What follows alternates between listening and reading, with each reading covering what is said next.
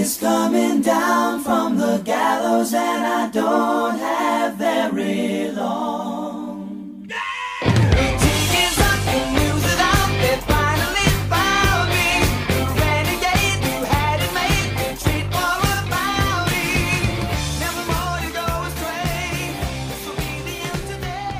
Hello and welcome to episode 92 of the UK Steelers podcast. You're joined as always by me, Simon Winstanley, and the three co-hosts, Rich Citrone, Dave Hart, Gavin Marshall. How are you doing, guys? Not too bad at all. Yeah, good. I'm home alone. My wife's gone down to London to see her mum, so naturally I'm like spending my afternoons and evenings sat in my pants eating crisps and drinking beer. So I'm living the life of luxury right now. I feel like I'm 21 again. Well, it's Friday night now. We're recording on a Friday night. What are you going to do after we've done this? I'm gonna finish the beer I have in front of me, and then I'm probably gonna eat the rest of the pizza I bought earlier. I bought a pizza from a place that rhymes with Domino's. Oh yeah. So yeah, that's my night's plans. It's big plans for tonight, since everywhere's closed or limited in opening. Does your wife stop you doing that kind of thing normally? No, but it tends to cause sort of not argument, but it's just it's best to keep the attraction going in a marriage, right? You got to keep the attraction going, and I need to get as much going as I can, See, Dave, so, right now, this is where I'm going to need some help from you, and maybe Rich and Gav can help out as well. I love veering off topic within the first minute of the podcast. It's great. So I've got a date now where my girlfriend's moving in with me on July. Big thing. Yeah, July 9th. It's all happening. So now this is going to change. Now I'm going to go from being what you are now, sat in his pants eating his Domino's. I'm suddenly going to have a female around all the time. What do I do? Well, this will change. Is this the first time you've cohabited? So we lived together for a year, but like in separate rooms because it was like uni. So it wasn't, it's not the same. That's not the same. You're squeezed down the hall. Yeah, this is different. So is there any top tips you can give me for this? Offer to do the washing up first. Earn the brownie points where you can, because you've got to start storing them up straight away. Because as soon as an argument breaks out and you don't have any brownie points, you're already on the bottom rung of the ladder. You've screwed yourself. So get the brownie points going nice and early. That's a great point. Yeah, any problems now will be brought up later. So be best behaviour for the first probably year, I'd say. Yeah. Yeah, I always like to think Chloe's quite rational. We don't get in many arguments, but I think that now. Yeah, no, that's the problem. Yeah, that is the problem. So keep an eye out for it. But she's allowed to bring the hamster, so everyone's happy right now. Good stuff. It's exciting times for you, Matt. That's a big life change. Exciting. Yeah, we're gonna have to figure it out. Anyway, what's the hamster called? Basil. Basil, nice. Yeah. After 40 Towers? No, I don't think so. I don't know. Great Mouse Detective? After what, sorry? The Great Mouse Detective? Nope. No. Love Danger Mouse, though. Yeah, Danger Mouse would have been a good name. Yeah. Anyway, let's move on. When is that? Sorry, just before we do move on. When's the big date? July 9th. It's going to be a bit of a gradual thing. She's going to move in over a couple of weeks, but yeah. Wow, what's happening to Marv, your flatmate? Well, he's moving out with his new girlfriend. He's got a place. You boys are growing up finally. Wow. It's the end of an era. I've lived with him for about 7 years now. So what happened first? So did Chloe want to move in first and you booted out Marv, or did Marv say he was leaving and you said there's an opening? He was leaving, there's an opening. It's always been as soon as Marv leaves out, Chloe would move in, but we just didn't know when that would be. See that to me sounds like a potential issue brewing already. Like, you only invited me to move in because your mate moved out. No, but it was the other way around. Like, she was ready to move in. We wanted her to move in. It was just, I wasn't going to kick Matt out. We were just waiting until he wanted to leave naturally. That's what I mean. Resentment's brewing there. That'll be brought up in an argument in 2030. Listen, resentment should be long gone. She wanted to move in with me about 3 years ago before me and Marv moved in together for the second time. So that's what I mean, man. This is a whole buried treasure chest of issues here. I can feel it. Anyway, I'm sure it's fine. I'm sure you're a very happy couple. I hope so. I'll report back. I want to point out, I'm apologising in advance. I've been trying to improve my diet. I don't know if this is turning into just things I'm doing this week, but this seems relevant. I'm drinking loads of water, and I've realised that I can't do things like go to the cinema and record a podcast all in one session. So at some point, I'm probably going to have to disappear, and you're just going to have to carry on. But we'll cross that bridge when we come to it. Flashbacks to the Wankered Cup. I know, yeah. Tell me about it. But this is for better. This is for better reasons. Someone brought that up on Twitter again this week, and I was like, no, let's just quickly shove that under the rug again. That won't die. When we get our Patreon up and running, maybe we can let it out then. Yeah, maybe that's what it'll be. It'll be a Patreon exclusive. Yeah, gold members only. Yeah. Oh dear. Right. Okay. Let's talk some stuff. Rich, how you doing? You okay? I'm great. Yeah. Thanks. We're excited this week. We're going to do the top 25 most important players to the Steelers 2021 season, like we did last year. Now, Rich, I'm excited. We're going to get onto the section in a minute, but did you understand the assignment this week? Do you think? Do we all on the same page? Was it properly explained?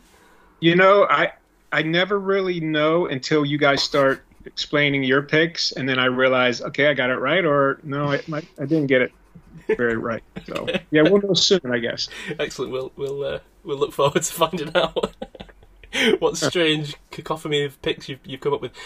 I want to talk about a few little bits and pieces before we jump into that. First of all, I want to point out thank you to everyone who went and took part in Jason's raffle on the Facebook page.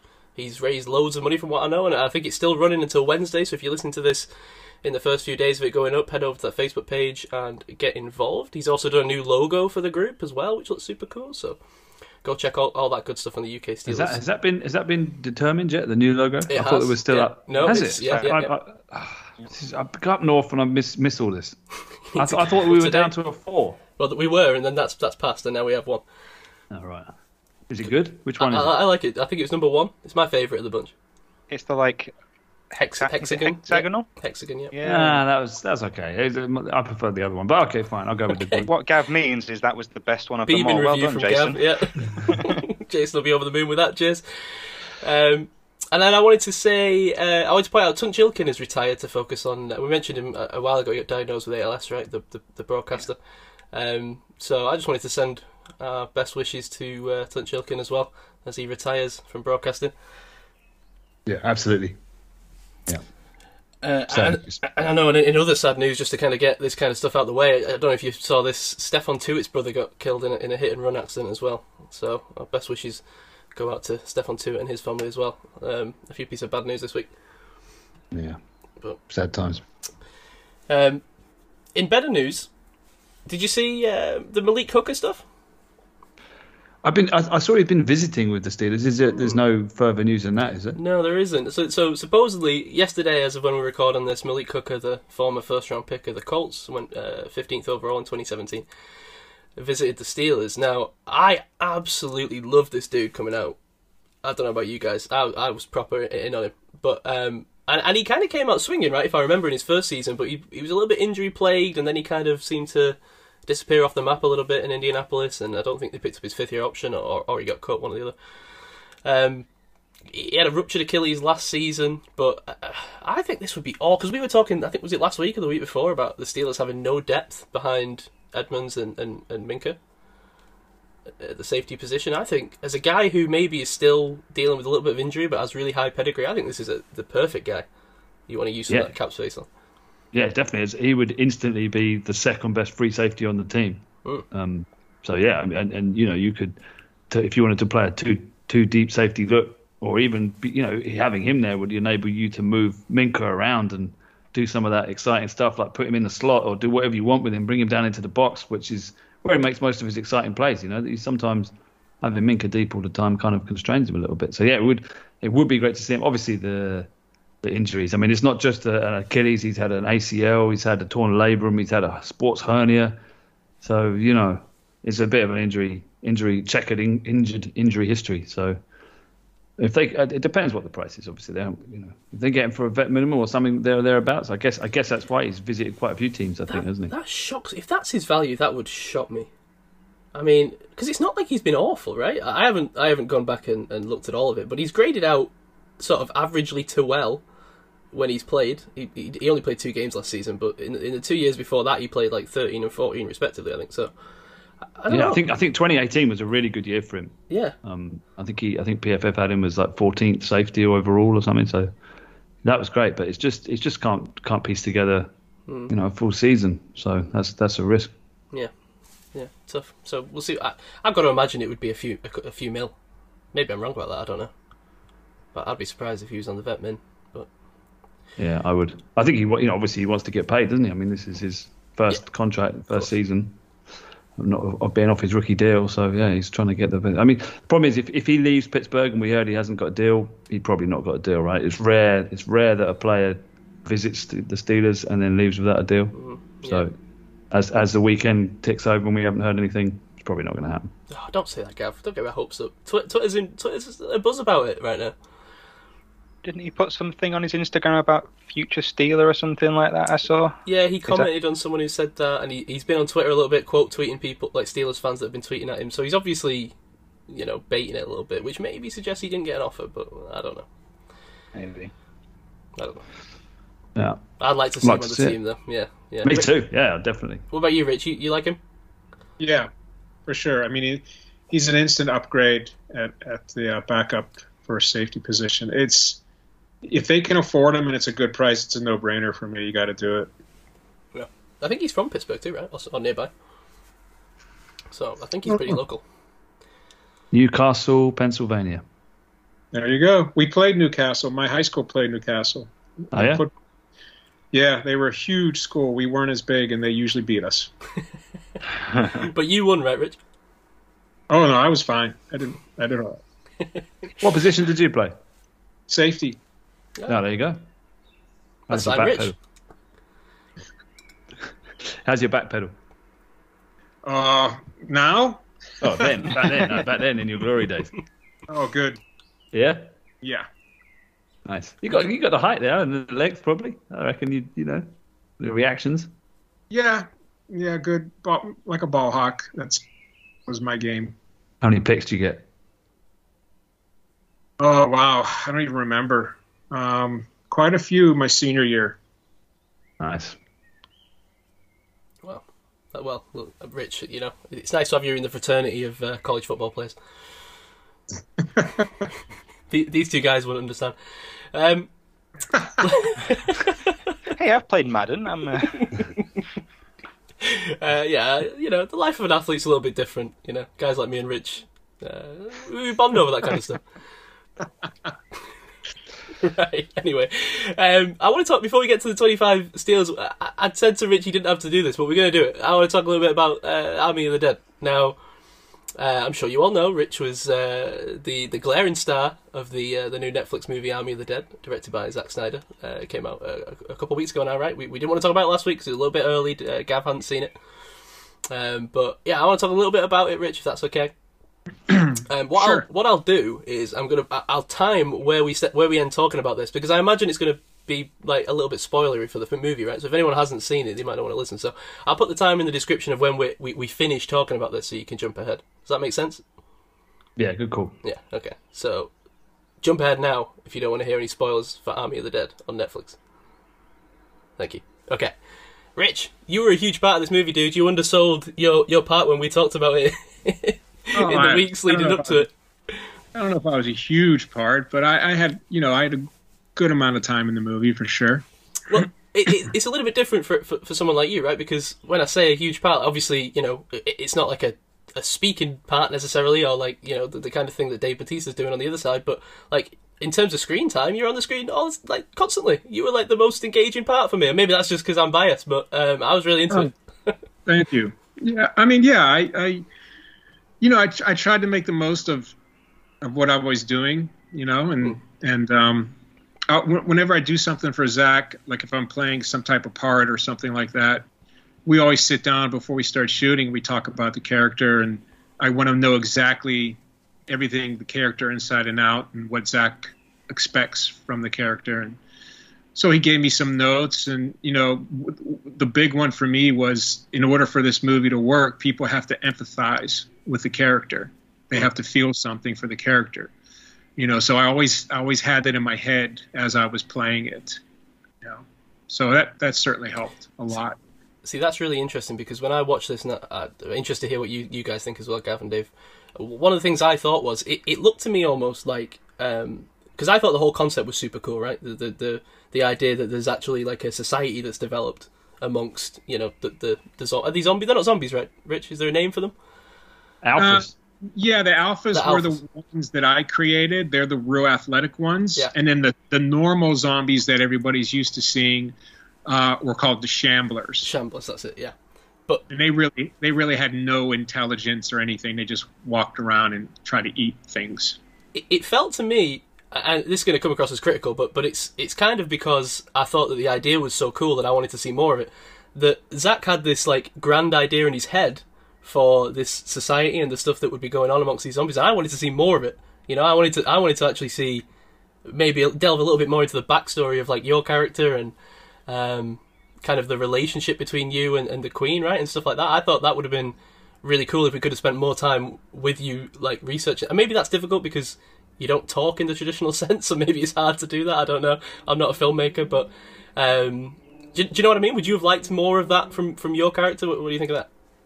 Yeah, I mean, and that's actually a fairly common comment that I've been hearing from people. And Zach, they did do a prequel, an animated prequel, that's going to explore more of my character and what happened to my character, how he became what he is, and, cool. and stuff like that. I think it's going to be like 6 episodes. Whoa! Oh wow! So okay. That might be real interesting, and give a little more understanding of what exactly happened. I did quite like the fact that he's just like a beast in a cage, like at the beginning, because you're kind of thinking, is he a super soldier? The way the experiment's gone wrong, or how did it? I guess that's the kind of conclusion I came to. But I quite like the fact that it didn't tell you that. It kind of made you think. It made you think about what that backstory was. I quite like that. I thought that was a good setup for the villain. Yeah, I thought so too. And Zach just layers things so much in his films. Like, for instance, did you see at the beginning of the movie when the military guard is at the gate and he's talking on the radio, and in the background, if you guys notice, there's 2 lights in the sky, right? And then as the scene goes along, when the trucks start to roll out, those 2 lights go across the sky like real fast. No, I didn't notice that. Oh, cool. Yeah, it's easy to miss. But check it out, because it's like, okay, well, something's going on there, So I thought that was pretty cool. Yeah, because they were kind of hinting that they were leaving Area 51, weren't they? That was what their setup was. Oh, that's cool, man. I didn't know that. Yeah. Awesome. Yeah, I love little Easter eggs and stuff like that. And to be fair, I thought the world did feel very lived in. I thought that was one of the best parts about it. Very kind of well built up, and I thought Las Vegas looked awesome as well. I mean, I watched the making of it afterwards, and we'll talk about that in a minute because I saw you on there, Rich. I watched the making of it, and just, I mean, the level of detail and the amount of effort that must go into these, VFX stuff, and crazy to me, just insane. Yeah, a lot of time and effort goes into that. They want to get it, exactly the way that everything's set up in Vegas, and then how they feel it would look, after this type of apocalyptic event, So you filmed in New Mexico, right? We filmed in Albuquerque for most of the film, and then we did about 5 or 6 weeks in Atlantic City. Right. Okay. What was that using these sort of disused casinos or? Atlantic City's hit hard times over the years. It's not as vibrant as it once was, and some of the casinos are shut down. So we actually stayed in a casino, hotel casino, where the hotel part was still open, but the casinos weren't open anymore, and that's the casino area that we used for the film. So it was kind of nice. You could just walk out of your room, go down the elevator, and you're ready for work. You're right there. It was kind of cool. Right. But the bulk of it was Albuquerque. Wow, that's cool. That's a shame about Atlantic City, just because I've been there. It was kind of sad when I went there. Kind of, when was that? 2008. So that's really sad that the casinos are closed, because that's all there was. Yeah, some of them are. There's still a bunch that are still open, but it's, it was looked at as the Las Vegas of the East. So you don't have to travel across the country to go gamble. And it used to be big when I was a kid. It was pretty vibrant, but over the years, it just died out for whatever reason. I guess it's easier to gamble now, so people don't need that fix. And It wasn't exactly like Vegas, was it? Let's face it. It didn't have that same strip and all that stuff going on. Right. But, yeah. But I was going to say, so, man, you must have been hot in all those prosthetics. I guess you've been asked that 1,000 times, but that must have been tough. That was rough. It was one of my tougher jobs I've ever had because I was from my waist to my head in prosthetics. And this stuff is silicone. Like they either use latex or silicone, and latex will actually breathe a little bit. Silicone doesn't breathe. Everything gets trapped in there. And, it was sometimes over 100 degrees. And it was, man, people were complaining that weren't in prosthetics, And so it was brutal. It was a tough job for that time. And right before we left Albuquerque, for the last 2 weeks, I was real heavily used. I was in almost every scene for the last 2 weeks. They really loaded the back end of the schedule for my stuff. And, I couldn't get enough fluids in my body. And I ended up the last day of filming before we were getting ready to leave for Atlantic City, I tore my hamstring, so I had to deal with that. Luckily, when I got to Atlantic City, I had a few weeks to rehab it. So I would drive into Philadelphia like 3 times a week and get physical therapy done on my hamstring so that I'd be able to, to do something in the Atlantic City part. But it all worked out. I had a great physical therapist and it worked out okay. But that was really tough. Really, it's like I couldn't get enough fluids in my body. I was just sweating so much, in that stuff. Do they give you one of those cool down machines where they hook you up to pipes and pump cold air in? Or no, not so much, because they'd have stuff blowing on me, sometimes. They'd have a coal truck that I could go to sometimes if I wasn't going to be shooting for a couple scenes. So I'd go into there, and usually that was pretty comfortable. But I guess you have to stay in all your get-up, right? You couldn't take it off. Yeah, once you're in that stuff, you're not getting out of it till the end of the day. So I was in it at a minimum of 10 hours, and usually we went more like 12 or 14, Wow. So, yeah, you're not getting out of that stuff until the day's over. Wow. But, just pretty tough conditions for that kind of a job. How long did it take you to get in it? Put it on in the morning? When they started, it was a little over like 4.5 hours. Jeez. When they first started. But those guys, man, they're really good. They come up with shortcuts and way of doing things so that it just cuts off the time so much. And they actually got it down to about 2.5 hours. Wow. Did he give you something to do? Did he can you watch like a movie while? No, I mean, I could be on my phone sometimes, or they're playing music. I guess I could have brought something in to watch, I guess, but I just, You can relax and watch something, could you? There with all that going on, people up in, sticking stuff on your face. You can't. Yeah, I probably could have. But I was all right with just looking at my phone or listening to music. I was okay with that.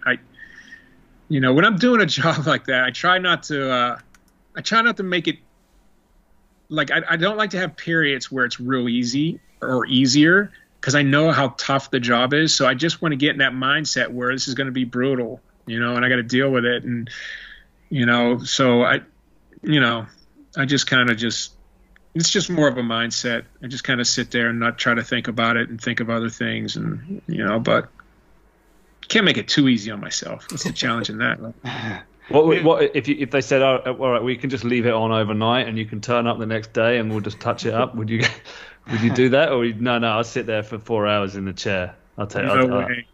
The stuff is, I don't know if it's really these chemicals are meant to be used, that much, because my body had an adverse reaction to it. I started getting like this rash, or my body broke out. The last month of shooting in Albuquerque, it started getting really bad because this stuff was on me every day. And like I said, I'm sweating and my sweat's not going anywhere. It's just trapped there. And so, yeah, there's no way I was going to wear that stuff overnight, Yeah. And there was talk. I had heard there was talk that somebody might ask me to do that. you know. Because like I said, the schedule was so brutal the last 2 weeks we were there with my character. It was like I was literally jumping from first unit to second unit. Like first unit would have me for a few shots, and I have to run over the second unit, then I have to run back over the first unit. Like I was so busy those last few weeks, and there's no way I would have done that. But I think it was just talk. Nobody ever came and asked me to do that. Right. I like the idea of Rich like walking around the streets of Albuquerque, still in the like just nipping down to the nearest 7-Eleven, still dressed as Zeus. Oh man, I would have got shot. Doing that whole screech voice thing, that whole scream voice. Yeah, I mean, cool. I don't like that. Right. Yeah. I don't think I would have got very far. Were you kind of pissed off when you found out that you couldn't actually see, or the camera couldn't see your body through the prosthetics? Because, like, as you've discussed in the past, like you've put a lot of work into yourself in preparation. You got yourself proper ripped up, right? You're really in amazing shape, and then you put this on and you can't really see the work you put in. Did you have that sort of moment of like, oh man, I can't even see all the work I've put into myself here? Yeah, I was kind of bummed, but yeah, I think the stunt coordinator, my buddy Damon Carl. You remember Damon? No, I don't know if you met Damon, Gavin. Yeah. I worked with Damon. Yeah. Damon was on second unit. Yeah. Yeah, he was actually more bummed about it than I was. So he asked me to take a picture. Like I posted a picture on Facebook and Instagram. That picture I took for Damon to give to Zach. Because he wanted to show Zach, like, look, he's actually in better shape than the prosthetics are. You know, like, he looks better than the prosthetics. So can we not put prosthetics on his abs, you know, and just have that? Because the other alphas, they don't have any prosthetics on their chest or abs. So you can see, like, if they train really hard, you can see it, you know. But I had them, so it didn't look like I really had much there because, you know, prosthetics covered it. But in the end, they felt like, you know, the prosthetics are cool looking, and they spend money. Production spent money on those things. They're not cheap, so they were going to use them, you know. And so yeah, I mean, it's funny because when I posted that picture, my son, you know, Sage's like, Dad, what are you doing posting a picture like that? And he goes, that's not you. You don't do that. I go, yeah. I know. I wrestled about it, but in the end, man, I worked hard, and I don't look like I worked hard in that movie. And I just want, you know, my ego got the best of me, and I want people to know that I worked hard for this role. And, you know, it's at my age, it's not easy getting in that shape, you know. So I don't think anyone would blame you, man. I mean, you don't have to answer, but how many ladies are now in your DMs? Oh my gosh, it's crazy. It's, you know, it's not real. You have to know that, right? It's there's something about that character, man. All of a sudden, hundreds of young women are following me on Instagram. I'm not kidding. Like, it's really, really odd. And I am getting weird messages from people for sure. But, you know, there's something about that character that it seems the ladies took to. That is you odd, to wear man. the prosthetics and getting the freaky ones. I mean, the guy's not, you know, he's not living, so I find that kind of weird. Well, that's the question. I can't say too much, but you know, is he really a zombie? Is he? That's the question you got to ask yourself. Yeah, I don't know. That's weird. I worry about those women. I've got to be honest. I want to ask you about the big stunt. Obviously, you know, you're riding a horse and you had the cool fight scenes and everything, but the big helicopter jump. Tell us about that.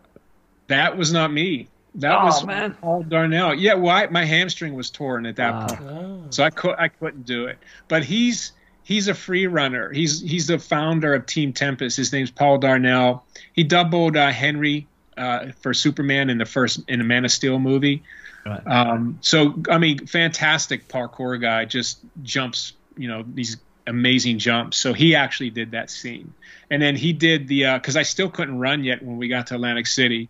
He did the blast as well when Zeus is running down the hall, and then Dave Bautista's character shoots that grenade at him, and then the blast knocks him through that. He did that ratchet as well. So he did those two stunts. Yeah. Right. Ah, cool. But the fight scenes, man, when you that was some cool fight stuff. When you you know, your character got some proper moves, didn't he? When he broke out initially from the cage and then again by the safe, that was some cool fighting stuff. Yeah, and you know the interesting thing, my biggest fight of the movie, it didn't even make the movie. because it was. I think Zach felt that it just gave away, because the way it sat in the timeline of the movie. He decided it just gave my character too much away with my character too early. But there was a cool moment there with me and Omari, who played Vandero, and it explains better our matchup at the end of the movie, where we see each other and we know right away, okay, we have to go and we're going to do it, just without weapons. It explains, it really helped to set that up better, but unfortunately it just didn't work within the film. But I'm hoping maybe it'll, because it's such a cool sequence and there's some awesome stunt performers in there that do some really cool gags, I'm hoping that maybe Zach will throw it in a sequel at some point. Sorry, who's that? Was that the dude with the saw? Yeah, that's the dude. We had a nice showdown, me and him, and we did. We do a previs before we do anything, before we shoot it, of course. And so I wasn't there for the previs, so Spider did my part for the previs. And when they did that scene, that's right at the end of the scene before me and Omari have our showdown. In the previs, he just kind of ran away. My character just looked at him from like about 20 feet away and just ran away. And I go, hey, I don't think my character would do that. I would go, what if I do this? What if I walk up to him and put my face right next to the saw? Because he's holding the saw in front of me. So I put my face right next to the saw and I just growl at him to show him like this saw means nothing to me, right? And it was, and the people at Netflix really liked that shot, They even use it for their advertising. If you watch the movie on Netflix, now they have it sometimes as an advertisement for the movie, that shot, even though it didn't make the movie.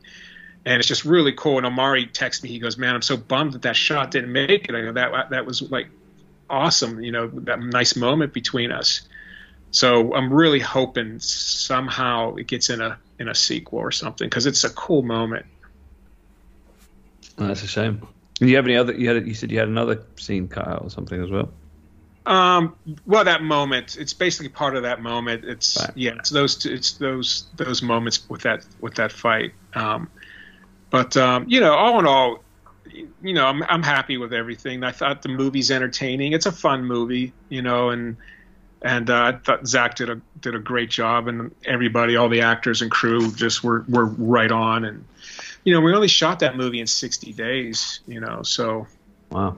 Yeah, it was a lot of work crammed in those 60 days. So, and it's blowing up on IMDb. It's like the #1 movie, and like it's really interesting because there's this thing they call the star meter, right? It has the top actor and then it has all the way into the hundreds of thousands. Well, our cast are like in the top 10. Like I think seven of us, counting Zach, eight of us are in the top 10 right now on that star meter. Wow. Like the highest I've ever been in my life is 2,000. And usually, stunt people don't get very high,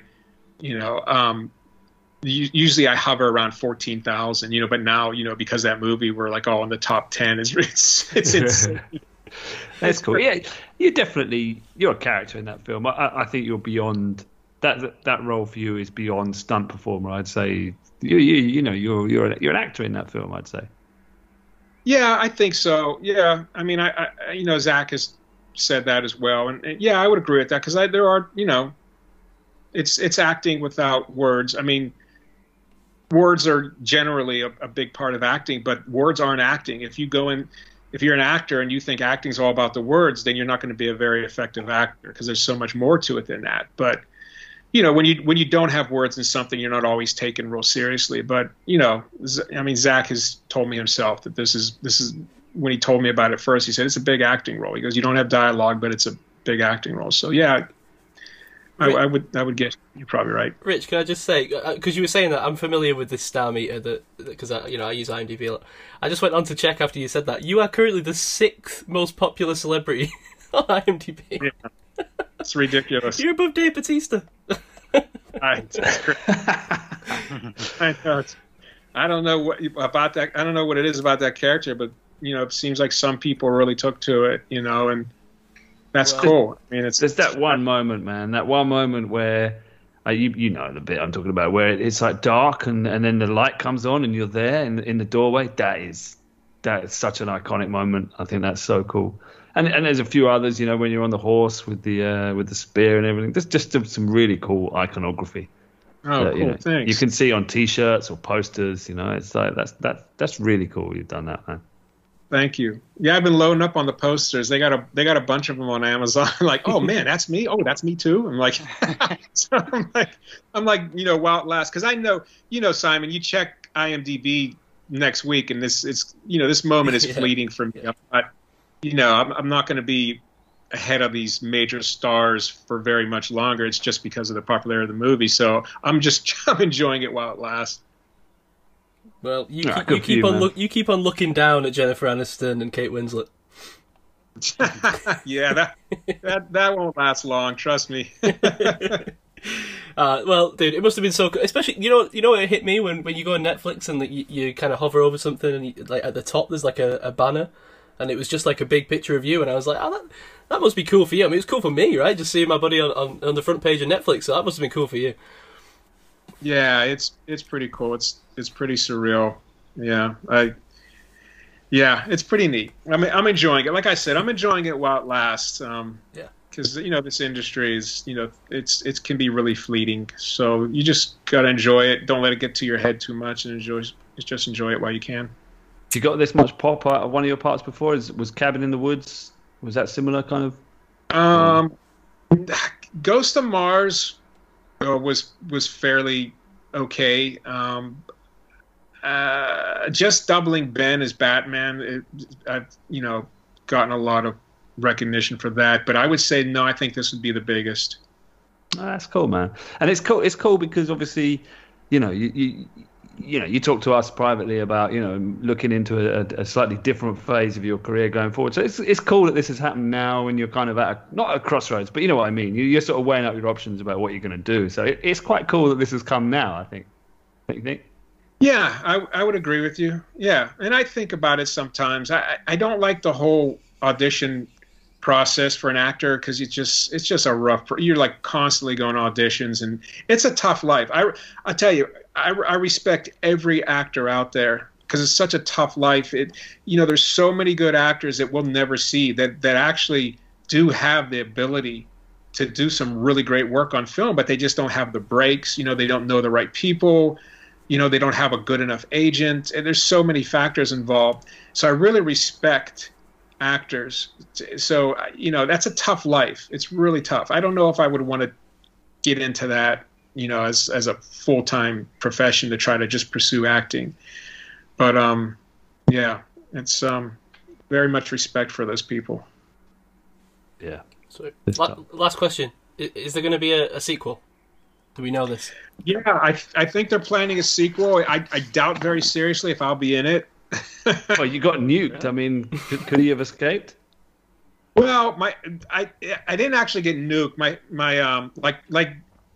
Like Simon said, spoilers. My head got blown apart. Oh yeah, of course, yeah, so, in the chopper. Yeah, unless this alien technology has like that can kind of like put my head back together again. Unless you were cloned from some kind of, you know, you're in a lab. There's like a thousand baby Zeuses growing, and you can come back. There you go. Yeah. Oh yeah, I forgot that. Yeah, of course. Yeah, that was that. What was the blue stuff that came out of your head as well when you got shot? Yeah. That's part of the the part of the mystery behind how I actually came to be. You know. There you go. But, I think that's going to be. I think those questions will be answered in the prequels. All right. Everything's deliberate. Yeah. But I'm glad you guys, got a kick out of it or enjoyed it because it's a fun movie. You can't take it too seriously. It's just it's a fun movie and it's layered. You know, it makes you think about different things. You know, so it's kind of cool. Yeah, it was only afterwards I realized that it was. You know, because obviously Zach did Dawn of the Dead, didn't he? The remake. Yes. Only after that I realised, oh wait, this is in that canon. It's in that world of Day of the Dead and Dawn of the Dead and Night of the Dead. It's Army of the Dead. I don't know, my own stupidity, but I hadn't realised that it was part of that kind of franchise in a way. Kind of. I mean, it's its own thing, you know. But there's definitely qualities similar qualities with Dawn of the Dead and the other ones that you mentioned. 28 Days Later as well. There's qualities in there. But this is a little different spin than we've seen when everything is revealed. You'll see that it's a little different spin, which is cool because there's been so many zombie franchises and projects out there. It's like you just see the same thing all the time. It's like it's another zombie. But this is Zack switched it up a little bit, so I thought that was pretty clever, pretty ingenious. Yeah, that's true. It's cool because he kind of took the 28 days, kind of made the zombies fast, right? That was the unique selling point of that movie. It kind of let's have fast zombies and slow zombies in this, so that was cool. Yeah, I thought so. Cool. Yeah. Well, very good. Very done, good. Rich. Yeah. Congratulations. Thank you, guys. I appreciate that. And I hope everyone won't be too disappointed now as we move to our 25 most important players of the 2021 season. It feels like a significant downgrade from the glitz and glam of Hollywood to our mother's basements, but here we are. Everyone knows what to expect when they turn on this show. Welcome back, by the way, to anyone who didn't listen to that segment of the show. Go watch Army of the Dead and then go back and listen to it. Okay, everyone ready to crack on? Yeah, I think so. Yeah. Oh, okay, let's do it. The 25 most important players to the Steelers 2021 season. Now, Gav, I think we want to go over last year's, right? We did this same thing last year. We want to go over that just to kind of lead us into how this game is played. Yeah, I mean, I guess there's going to be. It's quite interesting looking back. I guess there's going to be some similarities, but I think you can see from last year's list, we kind of nailed it in a way. And if the players or the positions that we'd selected had come good, I think the season would have played out better than it did. So we had Big Ben at number one. I think that's going to be a tough ask to get Big Ben out of that slot because your QB is obviously your most important player. Number two, we had Connor. Now I think that's interesting because we all know what's happened. Ever since the season, even halfway through the season, the team, the franchise, the fan base, everyone's become obsessed with the running game. So we had the fact that we needed Connor because remember Connor was coming back from the injury, wasn't he? Yeah. And we thought this was going to be a big season for Connor. It didn't happen. So if Connor and the running game had been good, maybe the playoffs and everything would have gone a bit better.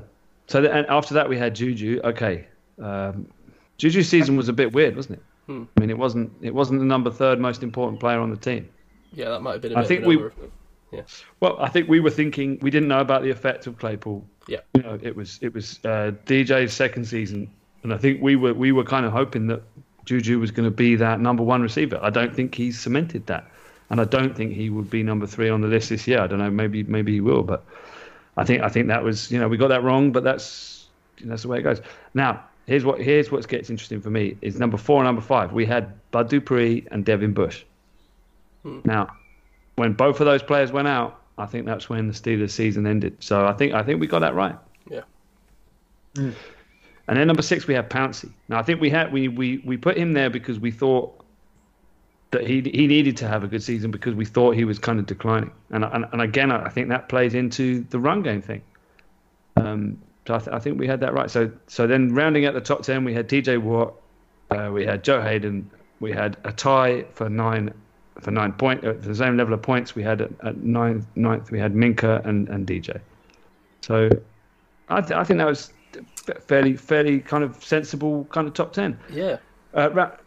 Anything you want to say about those, or shall I just move on and tell you the rest? Yeah, you're totally right. I think that's very interesting that we had those guys that either got injured or didn't perform or whatever. Apart from Juju, I think that list is pretty, came to pass, didn't it? And even Juju, I mean that it's not that he's not important. It's just that obviously the way the wide receivers shook out, maybe we got a little bit more out of Deontay and Claypool than we expected, and yeah.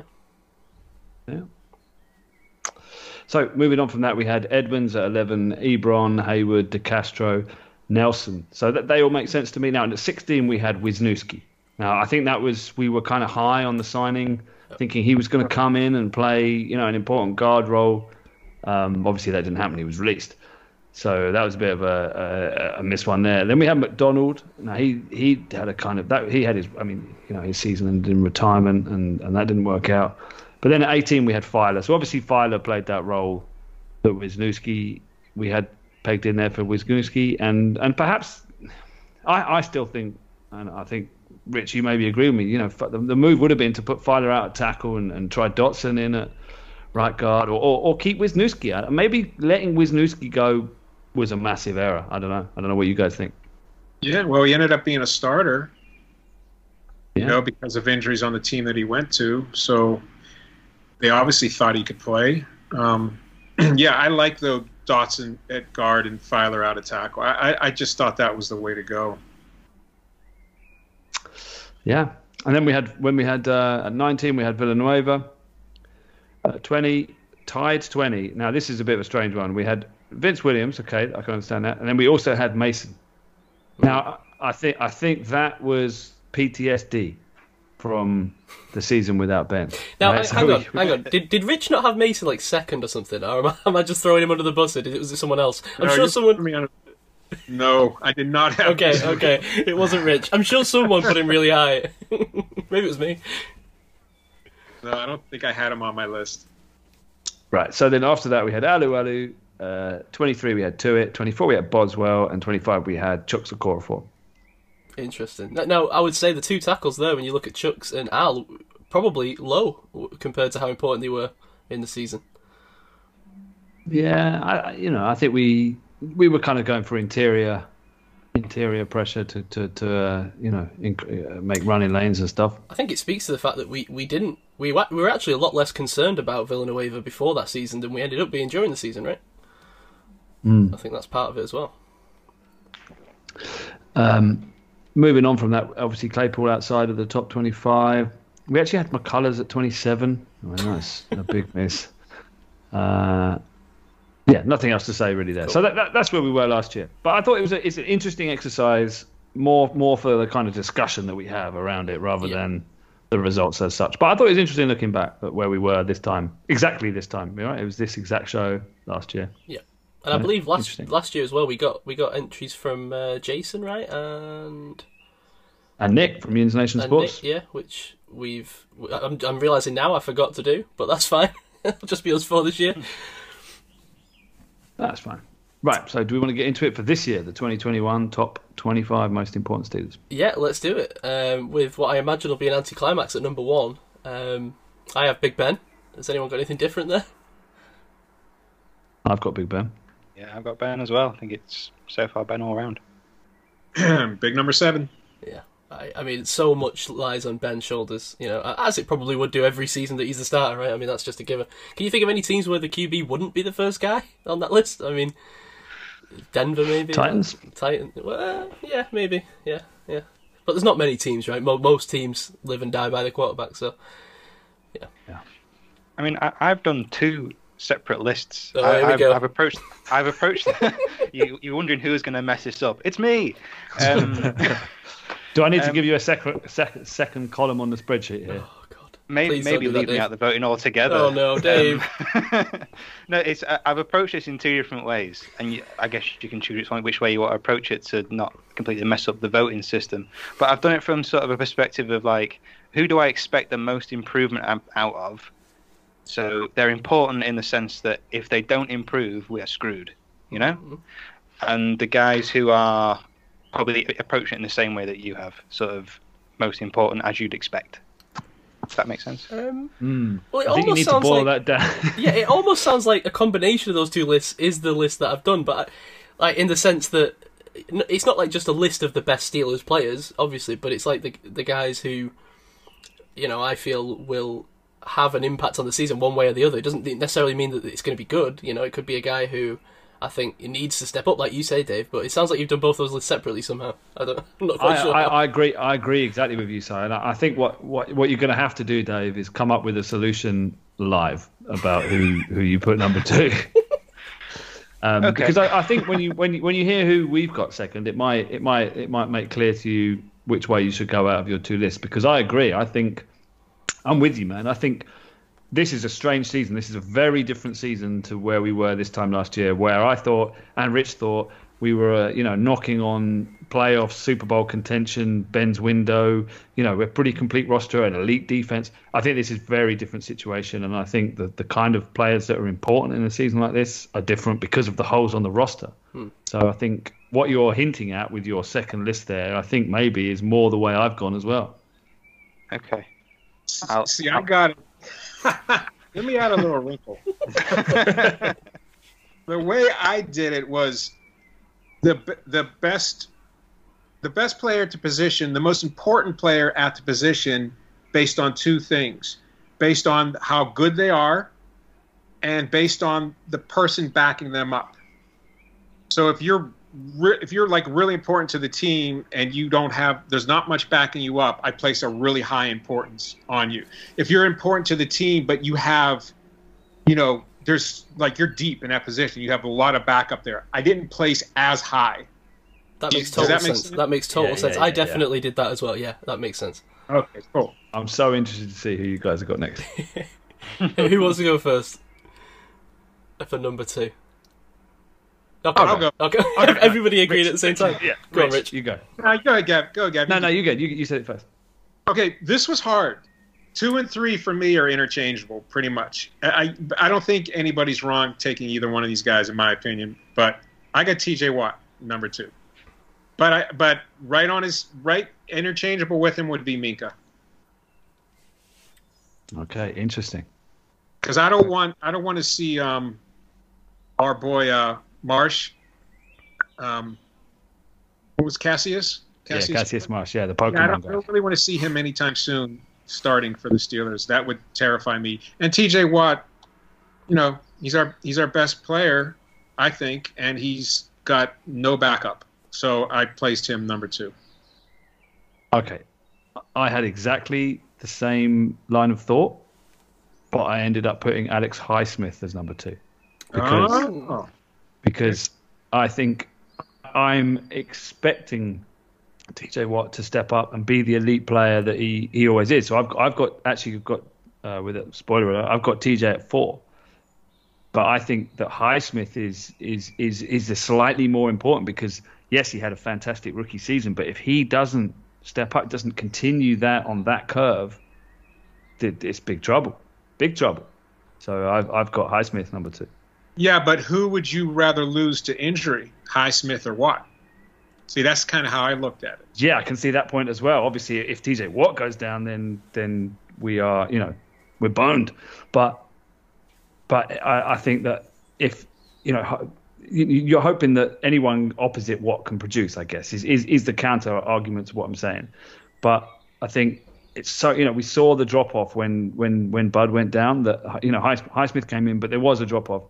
But given that there's such a weakness in the secondary as well, which we'll get onto, I think this pass rush is so important, and I think you need pressure from both sides, and I think this is a massive season for Highsmith, and I think that he can step up. I think he can surprise people. He was drafted higher than people were expecting, but I think he showed that in his rookie season he had massive potential. So I think if he can step up and be like a dominant force off the edge next to TJ Watt, I think that will really get this riddle, Swiss cheese secondary out of a lot of trouble. But I cannot totally understand. TJ Watt was in the conversation for me definitely for this number 2 spot. So I get your point. If TJ Watt goes down, that's big bother.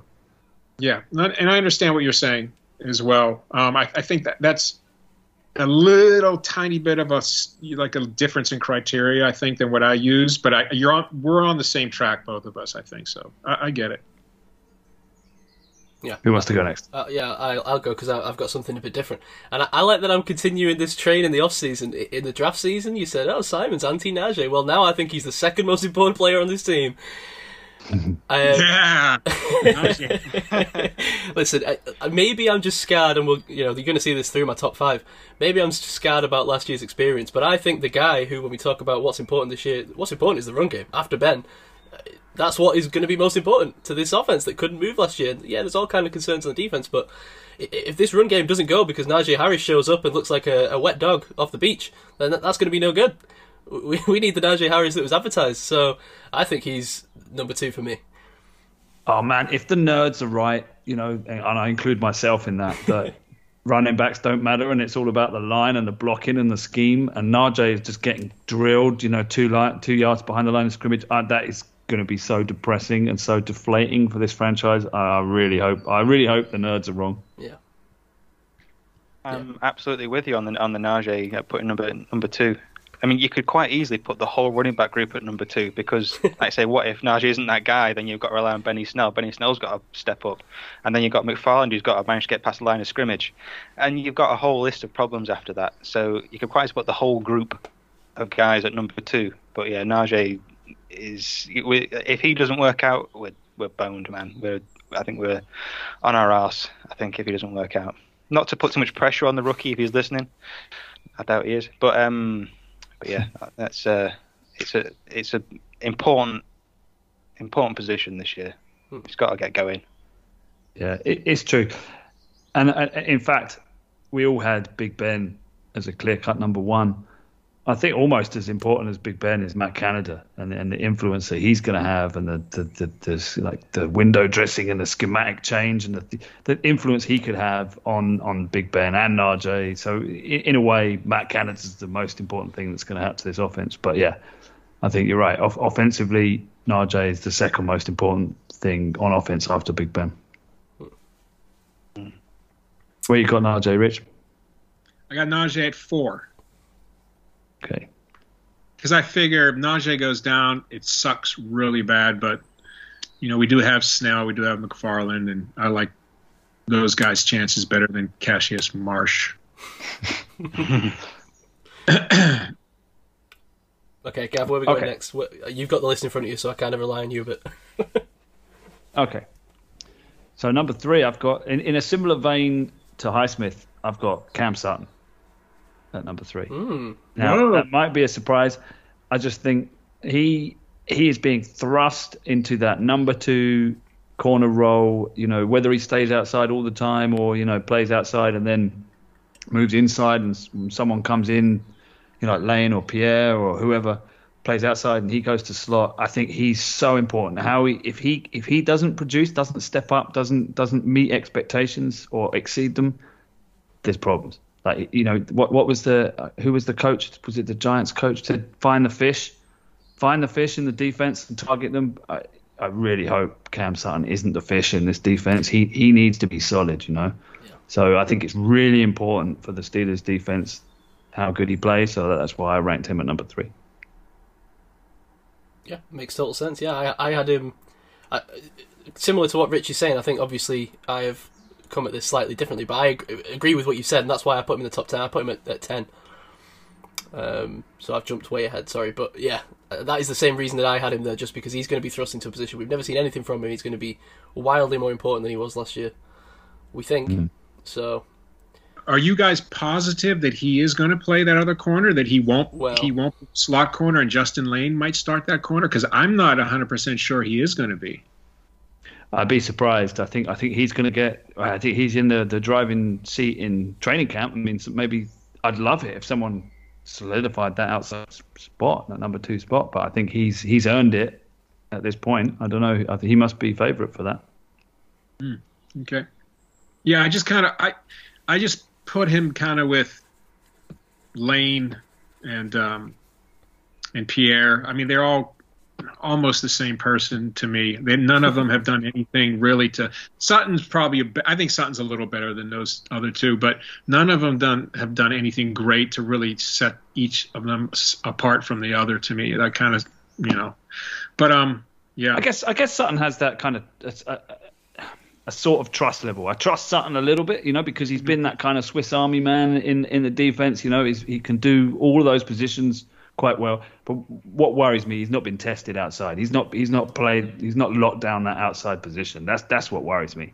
Right. So this is the test, and unless they bring in, all the players we've talked about before, ultimately Richard Sherman, but any other kind of corners outside that they could bring in, maybe that does happen after training camp. But if not, Sutton's really important, I think. Mm-hmm. Where did you put Sutton, Rich? I have Sutton at 13. Okay. Dave, where did you put him? I had him down at 9. my list. Okay. All right. Okay, I like that. So we're all kind of, obviously, I get where you're coming from, Gav, but we've all got him as an, we all view him as that important guy outside, or that's the importance of him, right? If he can solidify that outside position, then that's a huge boon for this defense. Right, who's going next? Well, we're doing it like this. I've got TJ Watt at number 3, who obviously we've already discussed. Yeah, I'm at 4. Dave, where do you have TJ? I had him 3. Okay.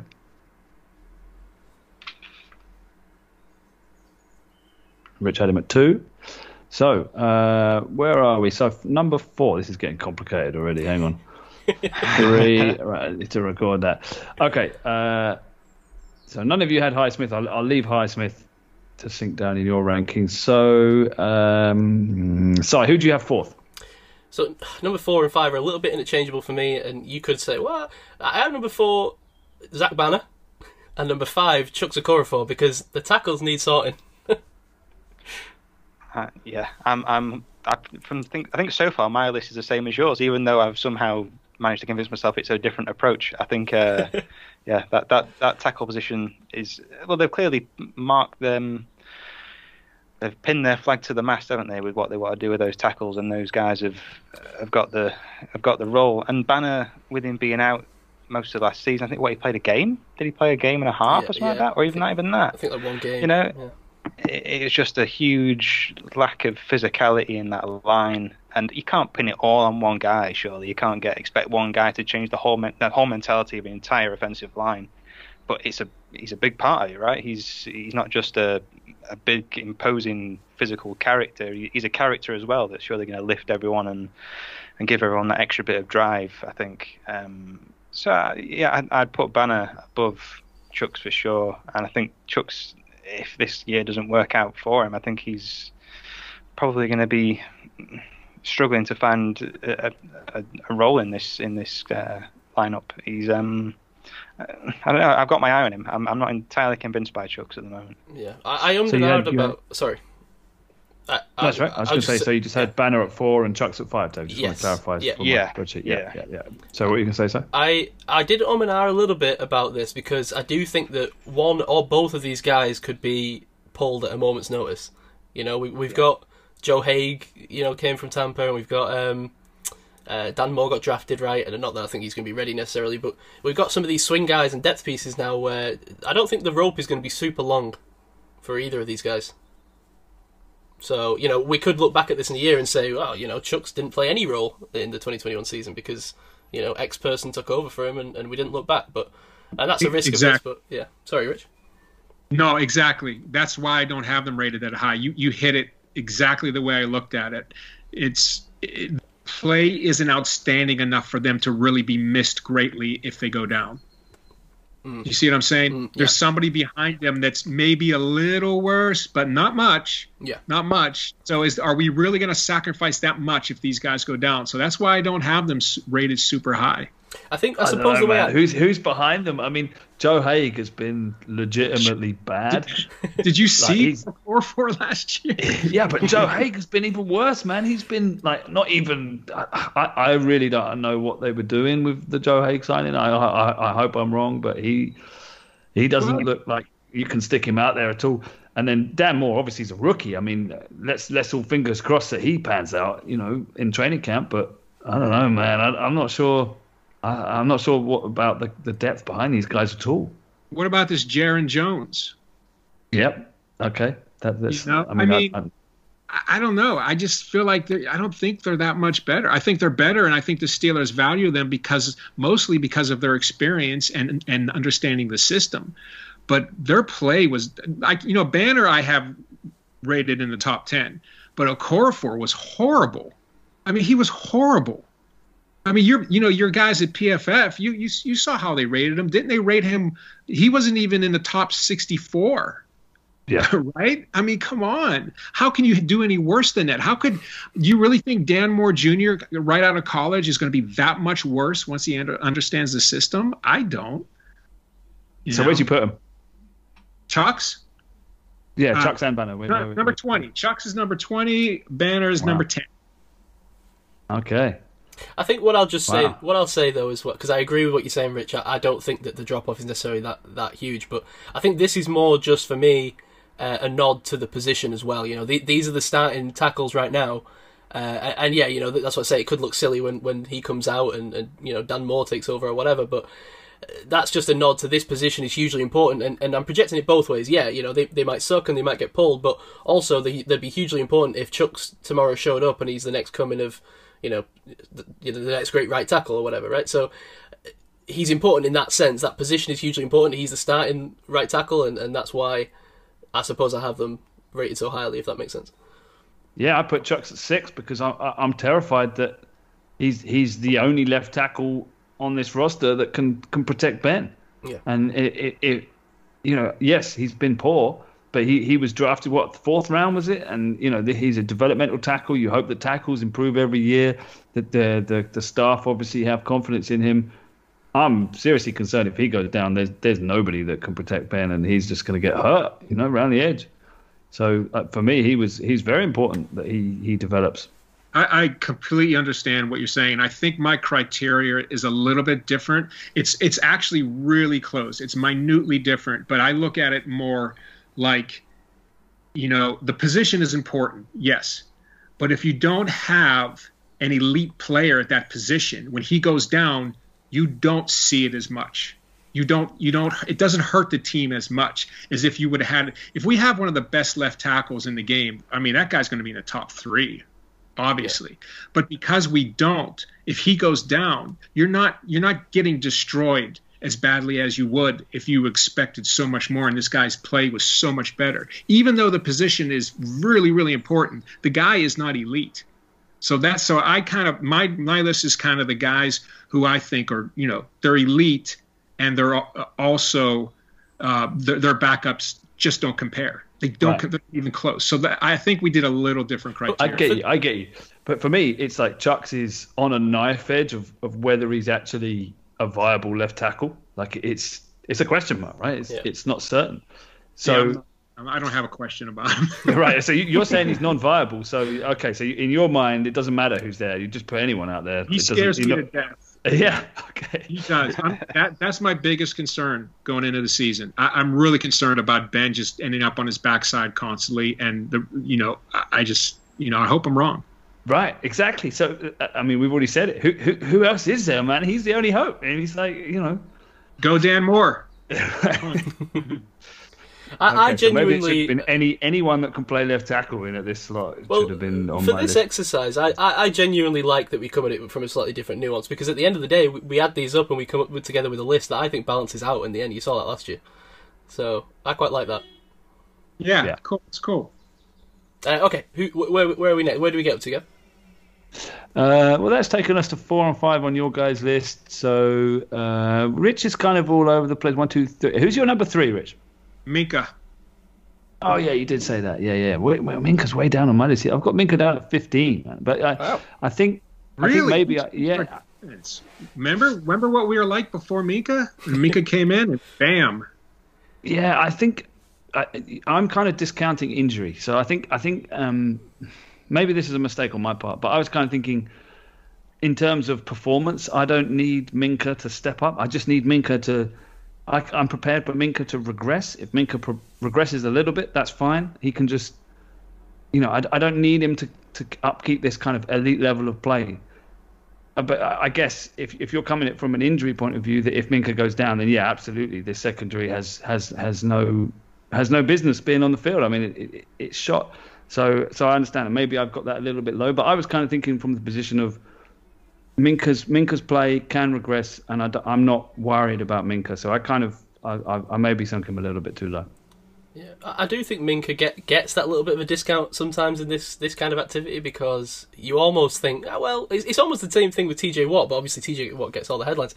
You just kind of discount, well, Minkah's going to be Minkah, you know? So I have Minkah at 8. But that's just doesn't take away. No, it doesn't. No, it doesn't. Sorry, what did you say, Rich?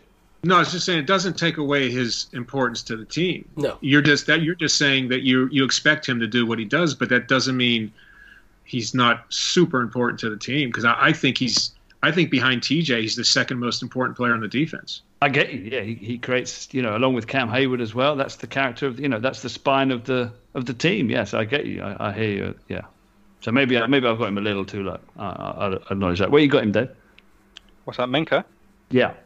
I've got him at 8. Oh, Dave, okay. you've been copying my list. Really in lockstep. Oh, I didn't realize. Okay, but we've copied each other's list. Okay. Yeah. I had him at 14, not 15. Still probably too low. So wow. Okay, interesting. So where should we go next? So who you got at 6? At number 6, I have Joe Hayden. Okay. At the corner, we've already talked about with Cam Sutton, right? But the cornerback position is troubling at best, and I think Joe Hayden is supremely important because, well, as Richard said, with injury, I mean, it would just be. I think he might be the guy I don't want to lose to injury most outside of Ben. But forgetting that, I mean, if we see serious regression out of Joe Hayden, we have no cornerback. We have no viable cornerback. So that would be one of the doomsday scenarios for this team. Yeah, I mean, we were talking last season, weren't we, about how Hayden seemed a step slower than the season before, and he's another year older now. Yeah, exactly. Yeah. The regression.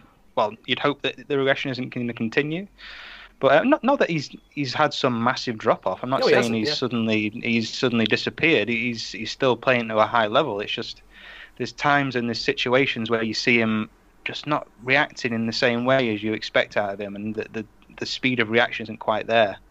But who are you going to replace Joe Hayden with at the moment? What's the depth there? Yeah, so it's a concern. I'd put someone else above him in my list, but yeah, he's definitely a important guy this year. So where you got him? I have him at 7.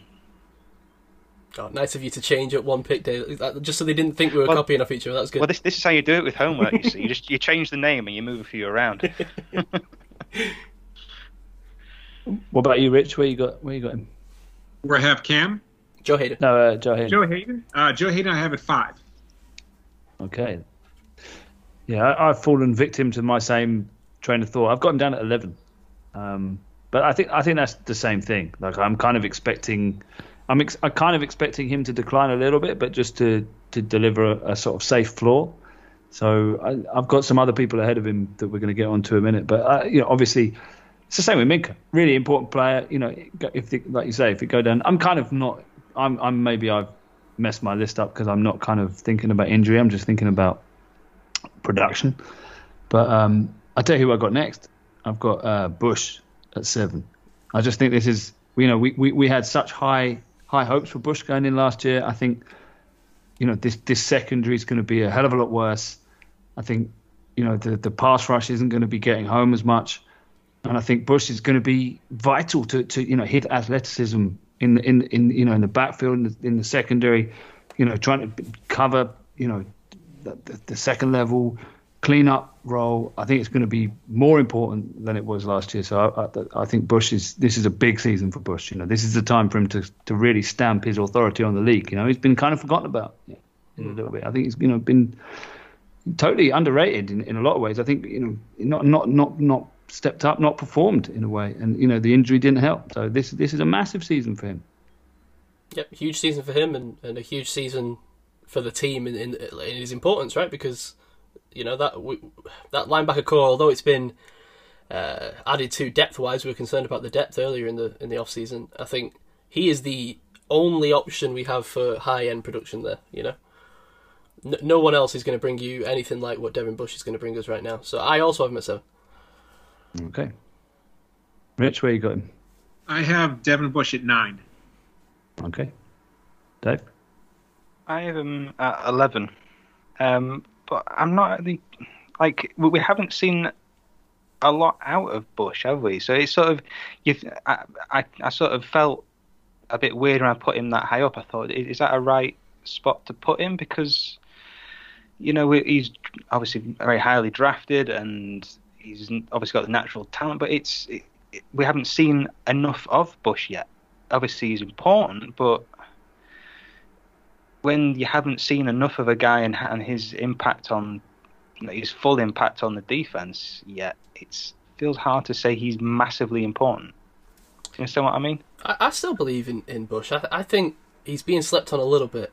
I think you saw signs with the, and I hope he keeps the speed, after the injury and that's going to be a big question. But you definitely saw the playmaking. There was mistakes. There definitely was mistakes, and you hope that's the stuff that clears up. But you saw the athleticism and you saw the playmaking ability from that spot. That is something that you can't teach a guy, and you don't. That's rare. That's rare in the NFL. So I still have some belief there that this might turn around a little. I mean, it's crazy to me that we're even talking about it like this. I mean, I remember last season this was the year. This was going to be. It almost feels like we've readjusted and we've gone too negative almost. I don't know if people feel that way, but yeah, maybe a bit of recency bias. Overcorrection a bit.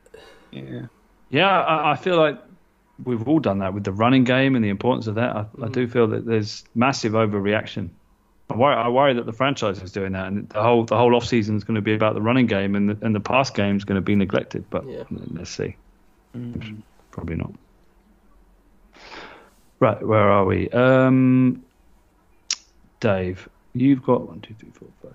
I got number 6 ready. Yeah, number 6. Yeah, number 6. Who you got number 6? It's sort of two guys. It could be interchangeable because it depends on who gets the position. It's between, in my mind, who's going to end up at centre. And to me, it's between Green potentially and BJ Finney. And there's obviously Hassenauer in there as well, who's had a bit of experience, but I don't know how convinced are you guys on Hassenauer. Not that convinced. He's a backup. Yeah, so it's sort of whichever of those gets the position, which does no favours for your numbering system, I know, Gav. I'll get that. I'll tell you what I did, Dave, because for the exact same reason as you, but because I knew I was only going to pick one name, what I ended up doing really was just discounting it a little bit. So I had Kendrick Green on the list, but I put him at 16. Right. And I agree with you. I think the position maybe warrants it to be a little bit higher, but because that's going to be an argument there that there's both two guys could be competing for that position, I just sort of shot my shot and put him where he was. But yeah, I don't know. I would encourage you to choose your guy.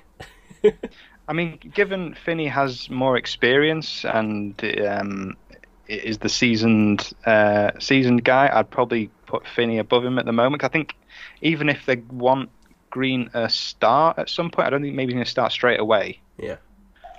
So I'm guessing that Finney's going to get the first shot of the first roll of the dice and see how well he does, and then if it doesn't work out, then Green comes in. I think that might be the way it goes, maybe.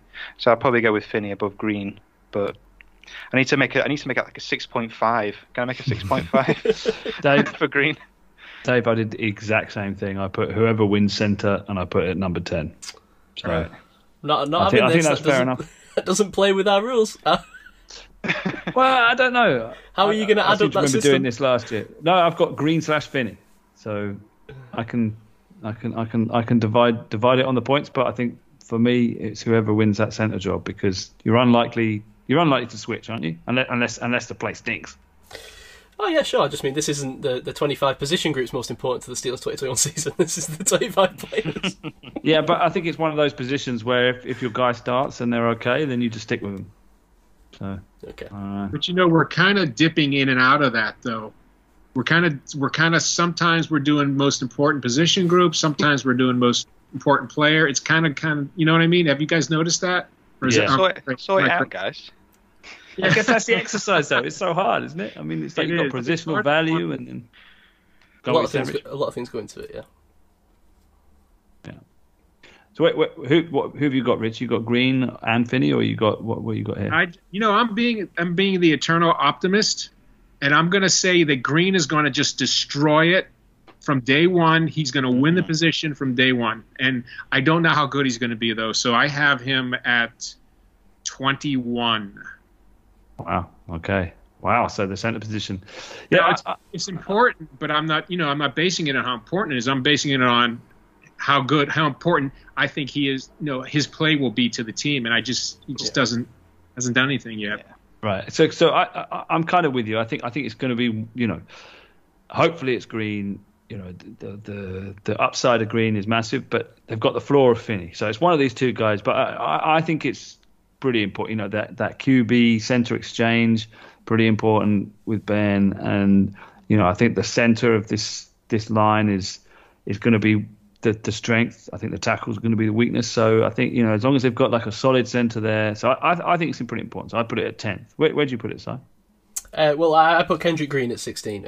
And similar to what Richard said, I did that because I think Kendrick Green will eventually win out this job. And because, BJ Finney is there in the background regardless of what happens. So that's why I did it that way. I discounted the position a little bit because of that. Kind of what Richard's been saying, right? That's exactly how I did. Yeah. Okay, fair enough. I mean, if you believe the hype of what the Steelers are putting out on their sort of training camp media, Green's getting a lot of hype out of it. They are pushing him, yeah. Maybe there is something in that, but maybe it's a lot of hot air. I don't know. There's still a lot of talk around Finney. There's still, they clearly like the guy, so I don't know. It's there's only a few people that know, right? And it's none of them are us. I don't know about you guys, but I'm really excited about our interior line. I mean, we have now possibly 2 guys are going to be starting that just have a mean streak, right? They're tough, they're good, they're strong, they're mean, and then you have DeCastro over there with all his experience to just keep them in line and just keep them focused. I'm so psyched about the possibilities of our interior line. Yeah. I'm cautiously excited. Because I do have worries about it, but yeah, I agree. I mean, it's off the charts, right? What could happen, but then I start to think about, but Kendrick Green's like the smallest center in the league, and David DeCastro showed a massive drop off last year. Is he going to come back up? And so yeah, cautiously excited. Okay, Rich, who you got at 6? I didn't give you my 5 yet. You did, Joe Hayden. Oh, did I? Oh, I'm sorry. Oh, that's okay. Wow, you're sharp. You very good. I got that one right. No, you're on it. You got anything extra you want to add to Joe Hayden? You feel No, I think you guys explained it perfectly. 6, I have Cam Hayward. Okay. Yeah, I mean, clearly very important player. I've got him at 13, but again, this is down to me kind of discounting the players that I think. I think this year it's about the kind of second tier of players that need to step up and hit the holes and match. I'm expecting a little regression from the kind of elite players, and as long as those two things can meet somewhere in the middle, that's fine with me. But you really rating Hayward, Rich? Is important. Oh yeah, I mean he and Tuitt. I have Tuitt at 7. I have Cam 6, Tuitt 7. I mean they're such a huge part of our defense, and then they're both really great players, and I don't care for. I think their importance. A big part of their importance is who's backing them up. Our wide receivers are awesome, but they're so deep, right? So I don't have any of those ranked in top 10 because if Juju goes down, we still have Johnson, we still have Claypool, we still have Washington, but Cam and Tuitt, man, they're so important. We need them healthy. Yeah, that's exactly why I didn't have any of the wide receivers in the top 10 as well. I found myself thinking the exact same thing, and as I was going down the list, I was like, I just think all these players are important. Yeah. I also put Cam Hayward at 13 as well as you, Gav, though. Okay. Dave, where'd you have 14. All right. Okay. So he averages about. Let's see if he averages out in the top 10 when we totalise the scores. That's interesting. So you've done 6, 7. We've all done 6, 7. So, Rich, you got 8. That'll catch 8. us up. I have Alex Highsmith. Okay. Yeah, I can get on board with that. I don't think I gave my Alex Highsmith. I've got Alex Highsmith at 9 as well, just to help you out. All right, that does help me out. Dave, where you got Highsmith at? 13. Okay. So it seems like my 2 is a bit of a reach, but that's the angle. I must admit, Alex Highsmith. I mean, even if we accept that, your argument about, I think we all agree, right, about how important he is needing to step up to Dupree and be on the other side of TJ Watt. Even then, I don't think he'd be number 2. I mean, really? that position even wouldn't be. I mean, I've got TJ Watt at number 3. So I mean, I've got TJ Watt at number 4. I mean, I just think that this defense starts and ends with the pass rush. Of course it does. Yeah, if it's a big drop off, trouble. Big trouble. And it's a rookie. I mean, Highsmith is a rookie. You can't rely on linear progression from him. You know, he could regress. I think he's hugely important, but I thought he was hugely important at 9. That's... Sure, but he's still top 10. Yeah. Okay, I'll go with my number 9, and it's one of these whoever solidifies the third corner spot. So I've got Lane / Shakur Brown / James Pierre. So maybe plant your flag in the dirt somewhere. I'm going to put it in Lane. I've always been a fan of Lane. You know, I know that had the felony, whatever he got off that, the gun issues. We've seen the mistakes on the field, but I think the physical tools are there. I just think, if he can come in and be that kind of, he can take some of the pressure off Cam Sutton and, not have, I put Cam Sutton being number 3rd on the list. He could elevate that importance from Cam Sutton, and so I put him, but it could be Shakur Brown if he has a good camp, or James Pierre. I think that's top 10 importance, that number 3 corner slot. Ooh. I like that. We're getting into the interesting bit now, where we're going to get to players that, might not even be on everyone's list. Is that what you're saying? He's not even on the list? Yeah, he's not on my list. None of those 3. I do have one of those guys. I put James Pierre at number 19. Okay. Because my hope is that he has 2 options there to come in and try and make some impact on that secondary. And again, that's me planting a flag, but... Yeah. I think me and you are on the same page on this exercise, Simon. Yes. It's always good to be on the same page as Rich. It's a good place to be. Where are you, Rich? I think Pierre is going to beat out Lane, and I have him at 23. Okay. Dave? I had Lane at 20, mostly because I think Sutton's going to be the guy. Then I started thinking, well, who's behind Sutton? And then it was Lane. So, yeah, that was my thinking, really. Pierre wasn't really on my list. So. It's Pierre season this year, boys. Yeah, we'll see. It's going to be interesting. That's going to be a great camp battle. And, thank God we got the pre-season again, to be able to watch these games where we can watch these battles and we can have podcasts about the battles. We were robbed of that last year. Anyway, so who got 11? Did I do number 10, yeah? You got that? And number 10 I've got for you is Cam Sutton. Okay, good, yeah. Okay, I'm doing Rich again. None of you have outsmarted me yet. At 11, I put DeCastro. I think I touched on that already a little bit, just because of the regression a little bit last year. I think it's going to be hugely important to this line as a whole to see where he ends up on that spectrum this year. Yeah, it's fair enough. I mean, great player, fantastic player, leader on the line. Is he declining? Probably. Could he bounce back? He could. But yeah, massively important. So I had him down at 16, and I've got Dotson here at this kind of range where you've got. Interesting. Yeah, I almost switched those. I put Dotson at 14. Right. So I've got Dotson at 12, but it could be, if DeCastro steps up and be the leader, he's going to be massively important too. This run game's important. He's the experienced head on the team. So yeah. Where you got DeCastro, Dave? DeCastro, I had at. Sorry, I haven't even numbered, so I'm having to count every time. Rookie mistake, though. No, come on. I've got him at 12. Like you say, it's the regression is a concern, and he's like a perennial Pro Bowler, which sort of it clearly shows that it's a name recognition thing, right? Yeah, didn't he make the Pro Bowl last year? Yeah, on a season there, he's kind of not really done anything and disappeared from the team despite playing every game.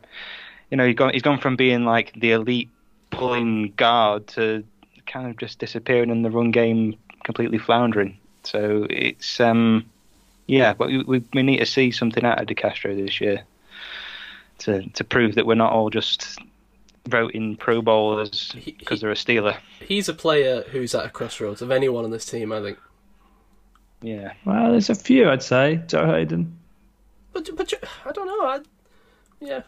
I think Joe Hayden is kind of on a linear progression. I know where Joe Hayden, what direction he's heading in, and what speed he's heading in it at. But I don't know with DeCastro. I think it could go either way. Right, where you got DeCastro, Rich? 15. Okay. You're not worried? I'm sorry? You're not worried? You're not worried about De Castro? You think he's going to be solid? Yeah, I think he'll be okay. I think so. I'm trying to think positive about our whole offensive line if I can. Right. That makes sense. Right. Dave, who you got number 10? Number 10, I have Eric Ebron. Ooh. Again, a bit of a regression thing. A big case of the dropsies. He's not a blocking guy, which is I think is why we've got Freiermuth in there, who's again not entirely a blocking tight end, but he's got the size and the physicality to be sort of coached into that. But I want to see something out of Ebron that, I mean, there was a time when it was, I think Gav had sort of coined the term a third in Ebron, right? It was he was the guy to go to, and then it was a kind of similar sort of feeling with him and Deontay Johnson, that it was, will they catch it? Is there going to be some whole fumbling, juggling the ball kind of situation going on with Ebron? And he's got a point to prove, I think, this season. He's clearly still the third down guy. He's clearly still the red zone threat, but he has to maintain that. He has to maintain that role, and I think he's put himself on the edge of teetering off that and being replaced. Because you've got a guy in Freiermuth now who's a receiving tight end, right? He's pretty much the same, but with a potential blocking role. So he's got a lot to prove, and it's concerning, but he's important at the same time because he's tight end 1 at the moment, and he's got to maintain that. And if he doesn't, he's going to quickly be replaced, I think. Rich, where are you with Ebron? Ebron, I have at 12. Whoa, hi. Yeah, I just think, he's that athletic tight end that, Ben looked at a lot last year. I think if we lost him, you're looking at Freiermuth, who's a rookie and unknown. So I just think he has a pretty big importance on the team. And he opens up things, too, for the receivers as well, So I think I had him at 11. I had him 11. Or 12, I'm sorry. 12, right. It's interesting we talk about players at a crossroads. I mean, this is another guy who I think could go either way. I feel like I almost discounted Ebron a little bit on this exercise because of the Freiermuth pick. It feels like the Steelers are looking for the future of this position. Not that we ever expected Ebron to be, maybe the long-term answer, but it's interesting. I think it's an interesting conversation to be had here about the first pass catcher on this list being Eric Ebron as well. I had Ebron at 20, and he's not the first pass catcher on my list. So yeah, I'm just interested. Why is he the first pass catcher that you guys put down? I think for me, like I said, it was that third down role. That it's that important moving that's the important part of it to me. That's moving the sticks.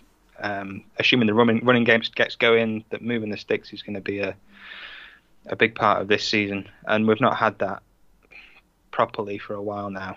Just keeping the running game, keeping the sticks moving, keeping the offense rolling.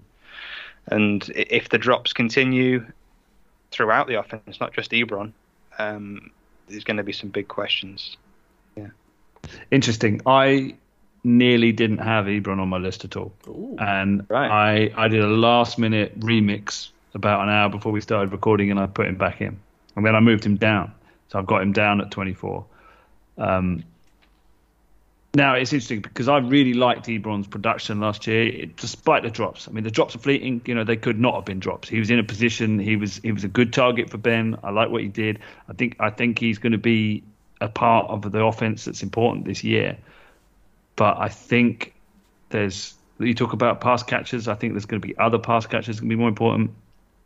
And I think long term, I think he's, I think the Steelers would like to be able to replace him with Freiermuth, and I think this offense is going to change, and I think his role in the offense is going to be reduced this year. And I think we're going to see a phasing out of Ebron. I could be wrong, but that was. I agree a little bit. That's why I lowered him down as well. I think the exact same thing. I think his role will be a little bit more reduced than we saw last year.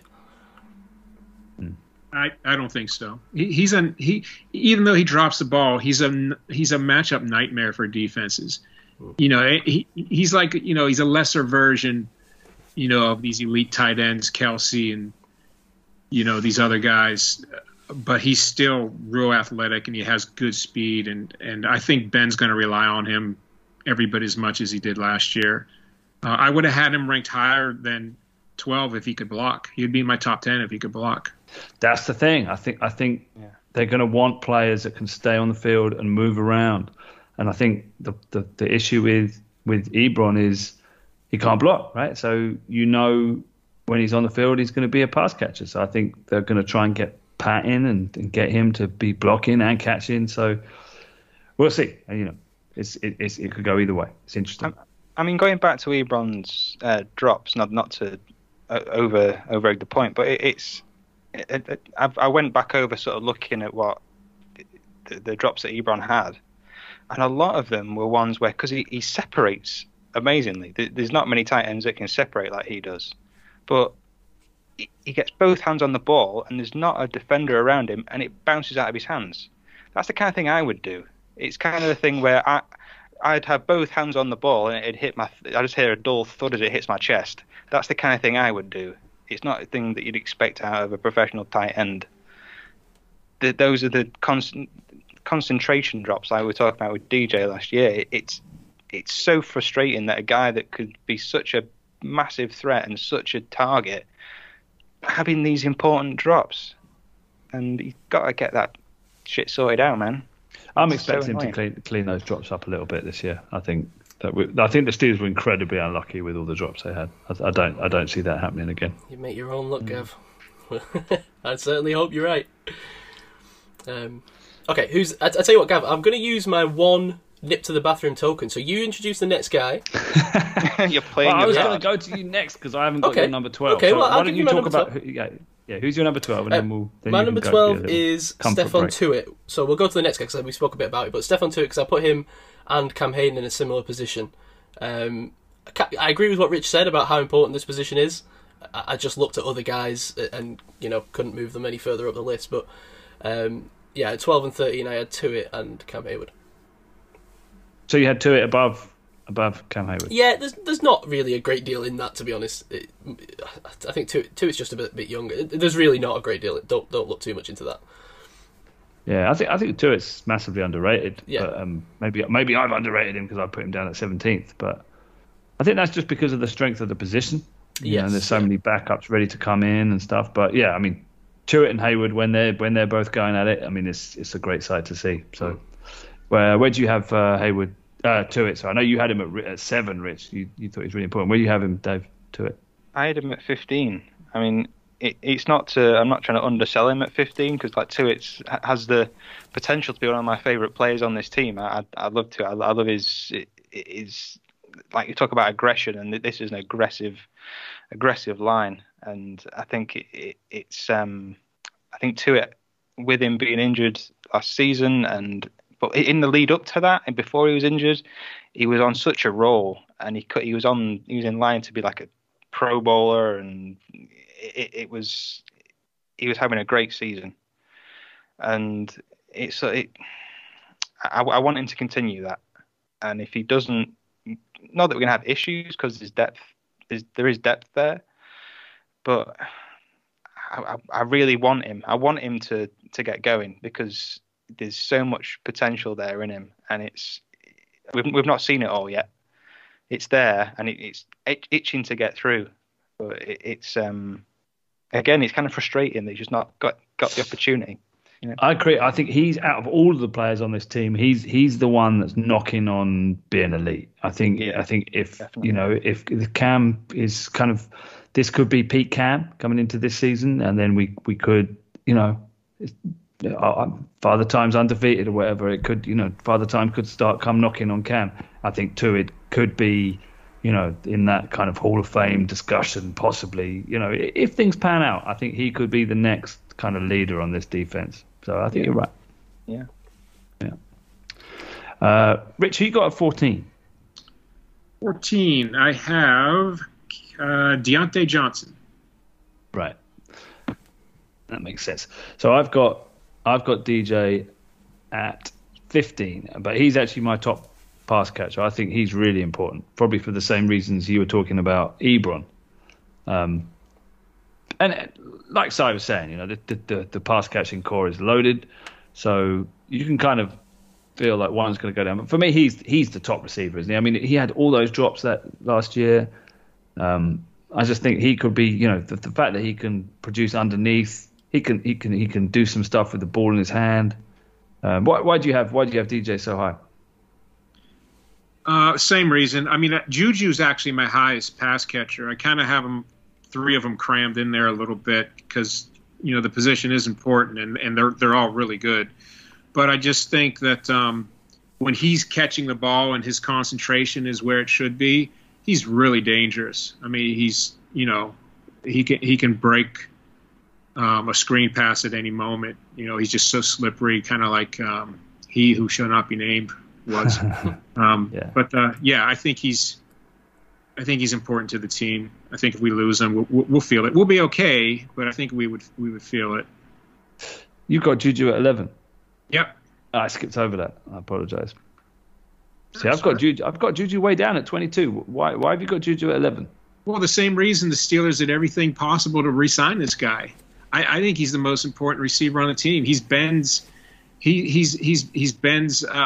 security blanket. I mean, he's going to catch anything that's thrown to him. You know, I know for some reason people undervalue Juju, and it seems like a lot of people do, but I think the Steelers realize his importance. You know, and I agree. I think the guy is just super underrated. And I think in the right atmosphere, he could be a number 1 receiver. He just, you know, 2 years ago it was Ben going down, and then last year it was Ben not wanting to throw past 5 yards. And, you know, so nobody really stood out. It looked like we had 3 number 2s on the team. And I just don't think that's the case, you know. So hopefully, you know, with the new offensive coordinator, you know, we see a more vibrant offense and the run game works, and then we'll get a better understanding of really, you know, how important he is to the team. Yeah, I mean, I last year was a struggle for me with Juju. I didn't see much downfield separation. I saw, you know, separation 2 or 3 yards beyond the line of scrimmage and physical play, but I didn't see that kind of game-breaking separation. I don't know. Do you think he has it? They didn't run deep routes with Juju very often. Right. They started running some deep across the middle routes, but he really didn't get the deep routes. Claypool and Washington got many more deep routes than Juju did. Yeah, but don't you think that's because they feel those guys do it better than Juju? I think it was the scheme, to be honest with you. I think they just looked at Juju as being that guy with the sure hands that, you know, that can take something short. Like, you look at Jerry Rice's highlights sometimes. Jerry Rice was not this burner that would go deep and just blow everybody away. You know, he would catch these short slants and then he's gone. You know, and I think that's kind of, you know, we've seen Juju do that in his years where he has some really nice highlights. That's what he did a lot of the times. You know, he did shorter routes over the middle or intermediate routes over the middle and just, you know, broke some tackles and just ran away from guys, and his speed was deceiving. So I don't know. Last year was a weird year, though. I mean, it really was. You know, Ben just, you know, the patterns in that just weren't really what I think anyone expected from the receiving corps. It was just he didn't want to throw the ball downfield, or the offensive scheme didn't call for it. I don't know, but I'm just hoping for a much different look this year. Yeah, did you see the reports coming out of OTAs that James Washington was saying how the new scheme, they're really getting mismatches and they're moving players all about the place and to try and find an opening through scheme, and then, you know, that guy's the hot read, the guy that's got the mismatch. That's encouraging, you know, because just so many. Any one of these receivers is dangerous, right? They're all dangerous. Even Washington is dangerous, you know. They're all dangerous. It's not like there's any duds out there. So if you get one of these guys against, I don't know, a linebacker or, you know, some kind of guy that's out of position, that's exciting. So maybe we could see some breakouts, some different routes from these guys, and some exciting stuff. So I hope you're right. I mean, this is the most weapons, like legitimate, great weapons that Ben has had since when? I mean, ever? if Najee can live up to the hype, and that's a lot expecting from Najee. But if he can, and we already know he's a good receiver out of the backfield, he's got great hands. I mean, look at all the weapons Ben has: Najee, Freiermuth, Juju, Ebron, Deontay Johnson, Chase Claypool, Washington. I mean, he's loaded with weapons. So I'm getting excited, man. You're getting me excited about it. Let's hope we can get him the ball. Yeah. Right, so DJ. Okay, I had DJ at 15. Rich had him at 14. Where you got him, Dave? I have him at 17. All right. Si? I also have him at 15. He's also my top pass catcher. Oh, is he? Okay. Yeah. I mean, do you know what's crazy to think about? Last year, imagine that DJ wasn't dropping a ludicrous amount of balls. Imagine he just had like a league average drop rate. The guy would have broke out. Like, I feel like he would have been a national story. Yeah. Well, when he catches the ball, it's great. That's it, right? It's just getting him to actually catch the damn thing, you know. So hugely important. Yeah. Yeah. Okay, so the one I skipped over from my list is Dotson, who I had at 12. I think I talked a little bit about him. So where have you guys got Dotson? Dave, where you got Dotson? I've got him down at 22, but it's not necessarily that I don't think he's important. It's that I don't really have any concerns about Dotson. You know, he's come in and cemented his role nice and early on. He's that solid guy who impacts the run game, pass protects well, and he's just solid. I haven't got any real concerns about Dotson. So I think he's important, but he doesn't climb up the list because I don't have those concerns around him like I do other guys. Okay. For me, it was like he needs to be the guy, like, almost on this in the interior. But well, I think he is. I think he is the guy, right? Yeah. I he was a rookie, man, last year, so I think it's important that he continues that. But where you guys got him? Si, where you got him? I have him at 14. Okay. Rich? 17. Okay, so he's going to average out somewhere in between those. Okay, fine. Right, okay, so we've got a nice block at the top of my thing. So where do we go next? I'll tell you who I got next. I got Boswell. Solid at 18. You know, you don't want to put a kicker in at this list because you don't want your kicker to be important, but they are. So I put Boswell at 18. Where you guys put him in? Yeah, Boswell can just basically forever hover in this kind of position for me. I've put him in at we've lost him now, 21. I've put him at 21. I mean, forget Boswell. I mean, it's just the name, right? The kicker is going to be hugely important to any team at the end of the day. So, I mean, I think Boswell, when he had those troubles a few years back, if you remember, probably would have been a little bit higher. Oh, definitely. Yeah. But I think where we are right now, I'm happy slotting him in there in the early 20s. Dave, Rich? I've put him down at 25, but I was tempted to put Presley Harvin in just for size sake, just to put him into the mix, because it's an important position. Every position is important, right? But yeah, Boz is he's the guy. I think it's going to be you'd hope that you don't rely too much on the kicker. You'd hope that you're not in that position like we've been in previous seasons where you're relying on that final kick. But when you do, you're pretty. I've never felt uncomfortable apart from, like I said, that one season where there was the sort of the off season. He was missing field goals here and there. Everyone feels pretty solid with Boz. Everyone's got a lot of faith in him.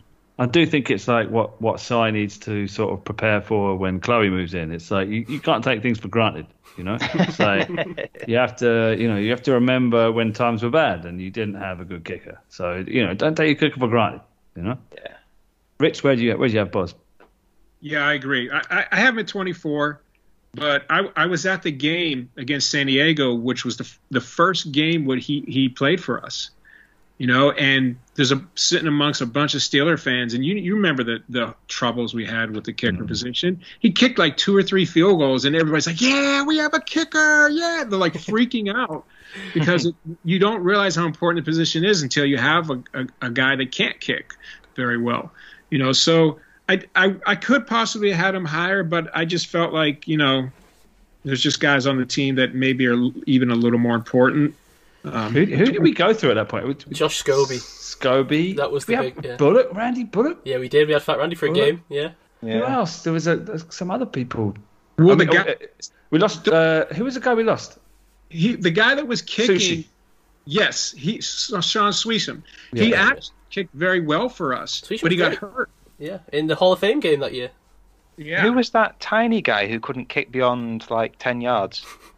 There was Matt Wright. Was it? Yeah, he was like he was a kicker that needed to be in school the next day, so we had to get off early. That game. That was this last year, right? That was this year. Yeah, that was this year. Yeah, he was Boz tiny, was down. man.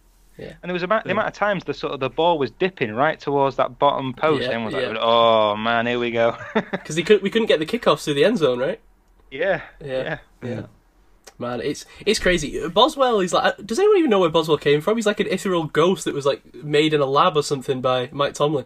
Like he was a soccer player, right? He was a football player. He was a European football, if you want to call it that. As far as I'm aware, he just came out of nowhere. It feels like it's like he just came at just the right times. The hero that we didn't even know we needed. Yeah. And thank God we got him. Right, where are we? Okay. I don't want to go there next. Who? Dave. Who you got at 16? At 16, I had Edmonds. Okay. But I think we've already talked about him, right? No, we haven't. No, we haven't. We have not. I felt like we'd gone over him. Again, concerns sort of not meeting his draft potential, which works against him. I think it's been we've sort of mashed this point to death that if he wasn't drafted in the first round, that he would have been an all right kind of safety. But last season he had a few plays where he did. Sort of was making plays and coming up with picks and things like that. And he's a consistent tackler. I think with one season he had the most tackles on the team, right? But there's just not enough there for me to think that's the longevity at that position and who's behind him. I was singing the praises of Brooks Jr., but he's clearly not proved himself enough to break up even into a backup role. They sort of use him sporadically in a couple of games. I think he's important, particularly at that safety position. Just because who's behind him that you can rely on to consistently make tackles, and he's proven to consistently make tackles, particularly when it comes to facing the run game as that sort of box safety, But this, I'm in no way convinced by Edmonds. I'm probably more on the side of an Edmonds hater. Not that I hate him. I'm not an Edmonds hater, but I've probably fallen more towards that side. Maybe that's unfair on him a little bit, though. It's slightly unfair. I think he's been average.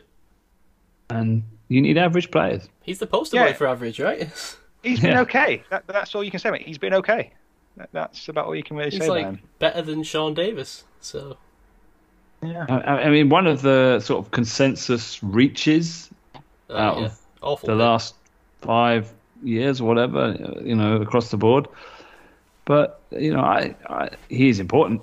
I've got him at 21. I think he's one of the sort of glue pieces of the defense. You take him out, and not to the level of Minka, but who's replacing him?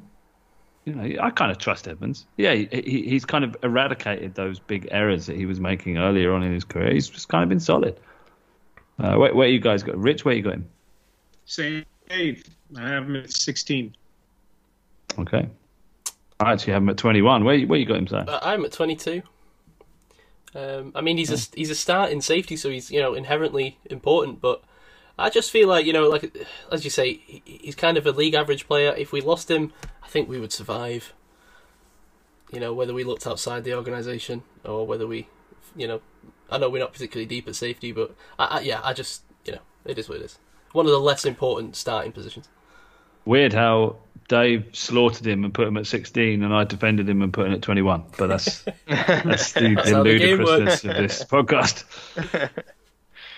Yeah. But I guess I think the free safety position is more skillful, more important. I think that box safety, you can kind of get that production through, Swiss Army men and Band-Aids. I guess I'm coming from more of an approach of I want more out of him, and that's what makes him important. That if he doesn't, there's not a lot behind him to have that same impact. The proven impact, I suppose. Right. Yeah. So, who you got 17? At 17, I have Chase Claypool. Okay, I've got him at 19. Right. Why have you got him here, Si? I have him as my second wide receiver on the board. I think Chase Claypool's development is one of the most interesting and one of the most important things to this season, but also to the Steelers going forward, right? We saw flashes, maybe even more than flashes, I would say. We saw exceptional talent, right, from Claypool. I mean, think of some of those toe taps in the early part of the season, right?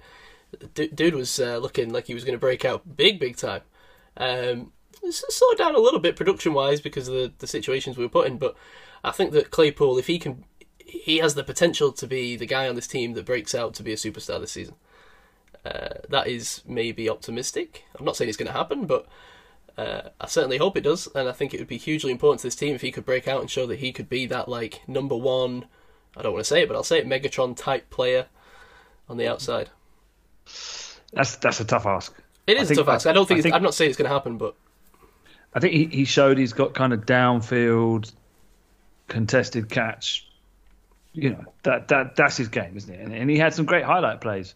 But and there was a time there where people were picking him up in their fantasy leagues, right? And he was making a real difference. He's fantasy viable, yeah. Yeah, I think he's on the edge. I wonder, if he went down, could you replace him with James Washington? My issue with it is Ben's arm. Can he make the throws to make Claypool important? If they had a different QB, would Claypool be a more vital part of this offense? I think he probably would. But I think his presence is important. The fact that he can stretch fields and be a threat downfield. If they didn't have that, it would be, there would be a massive hole in the offense. But I do think Washington can do some of that, and plus another player, a speed guy that, like they had DHB before, just a speed guy just to take the top off.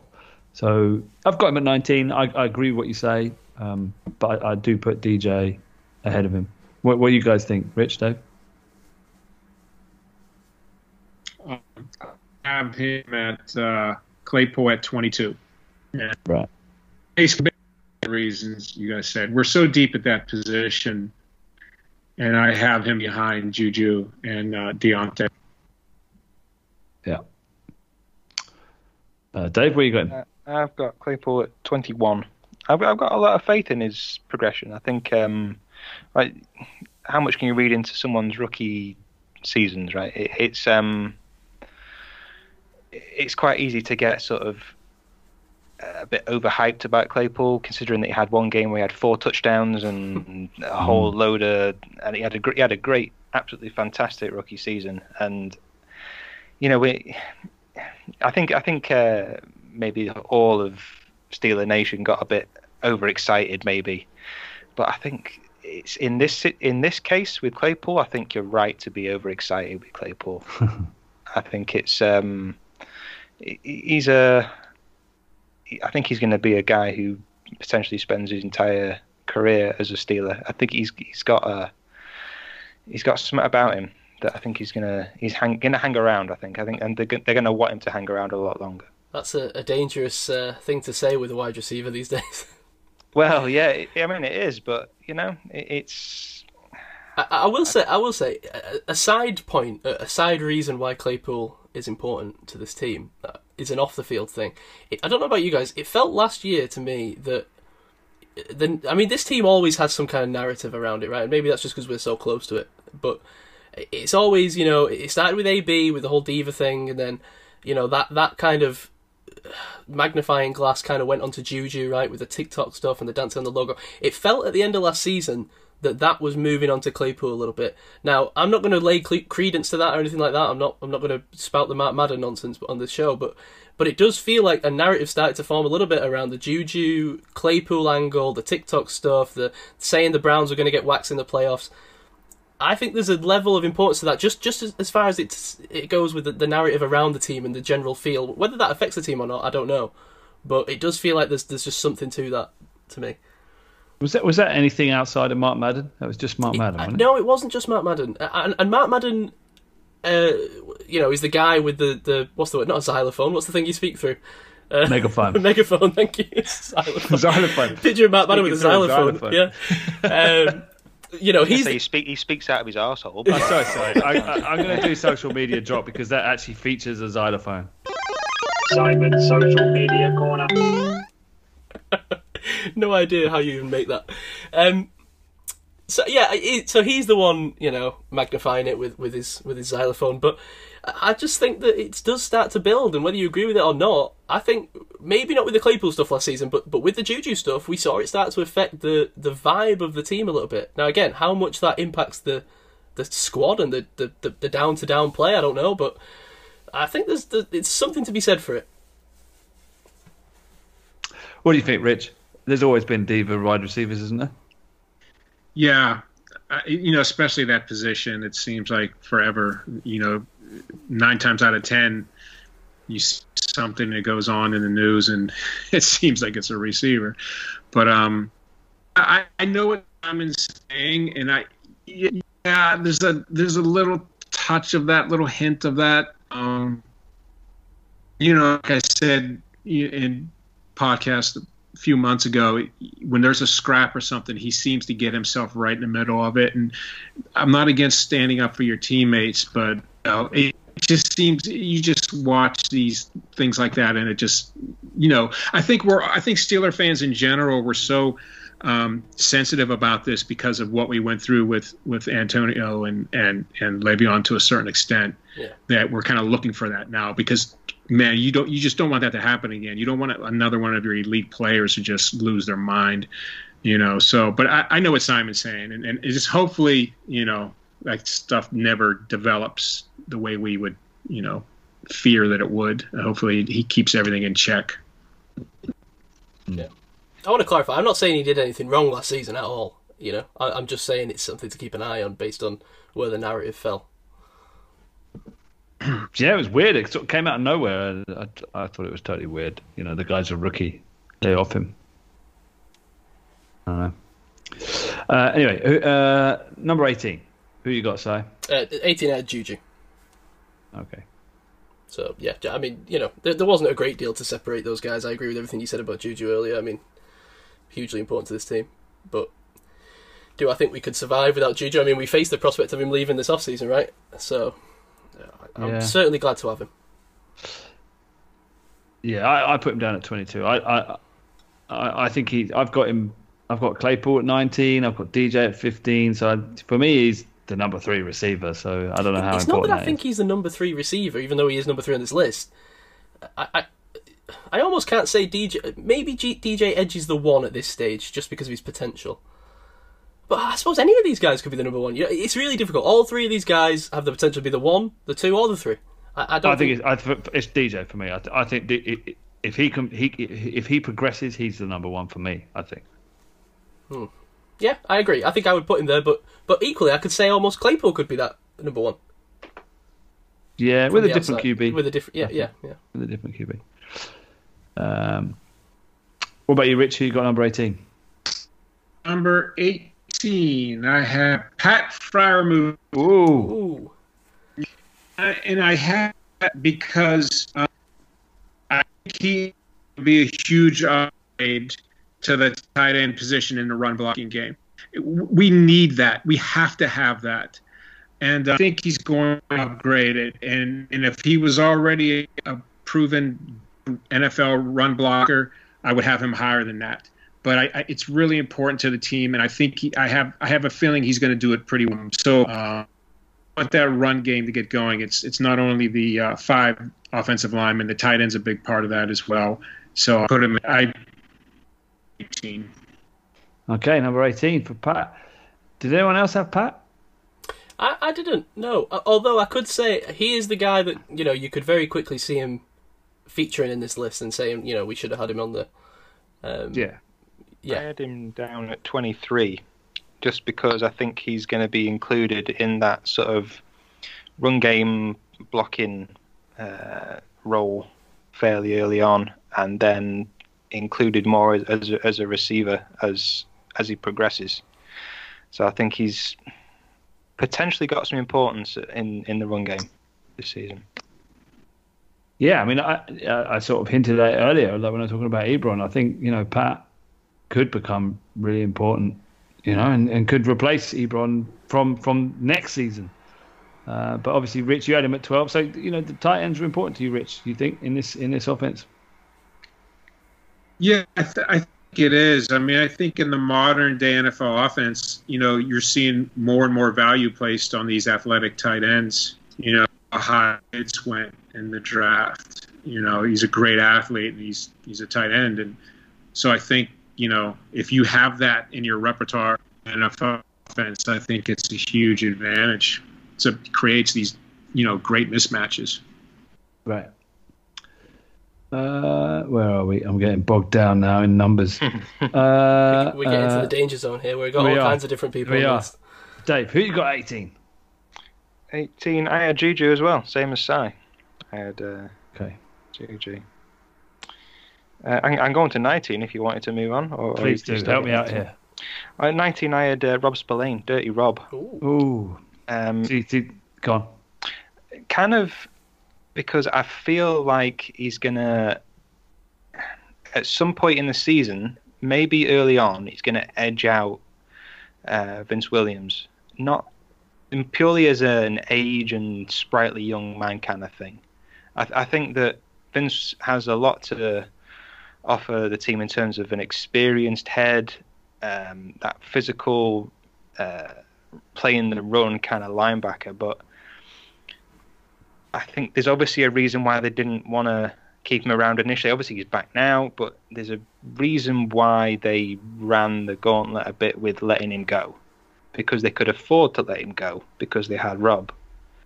And I think that they've got big intentions for Rob taking over that role. And there's an argument to be had that Spillane isn't just a thumper, a thumper, as we sort of classify him as.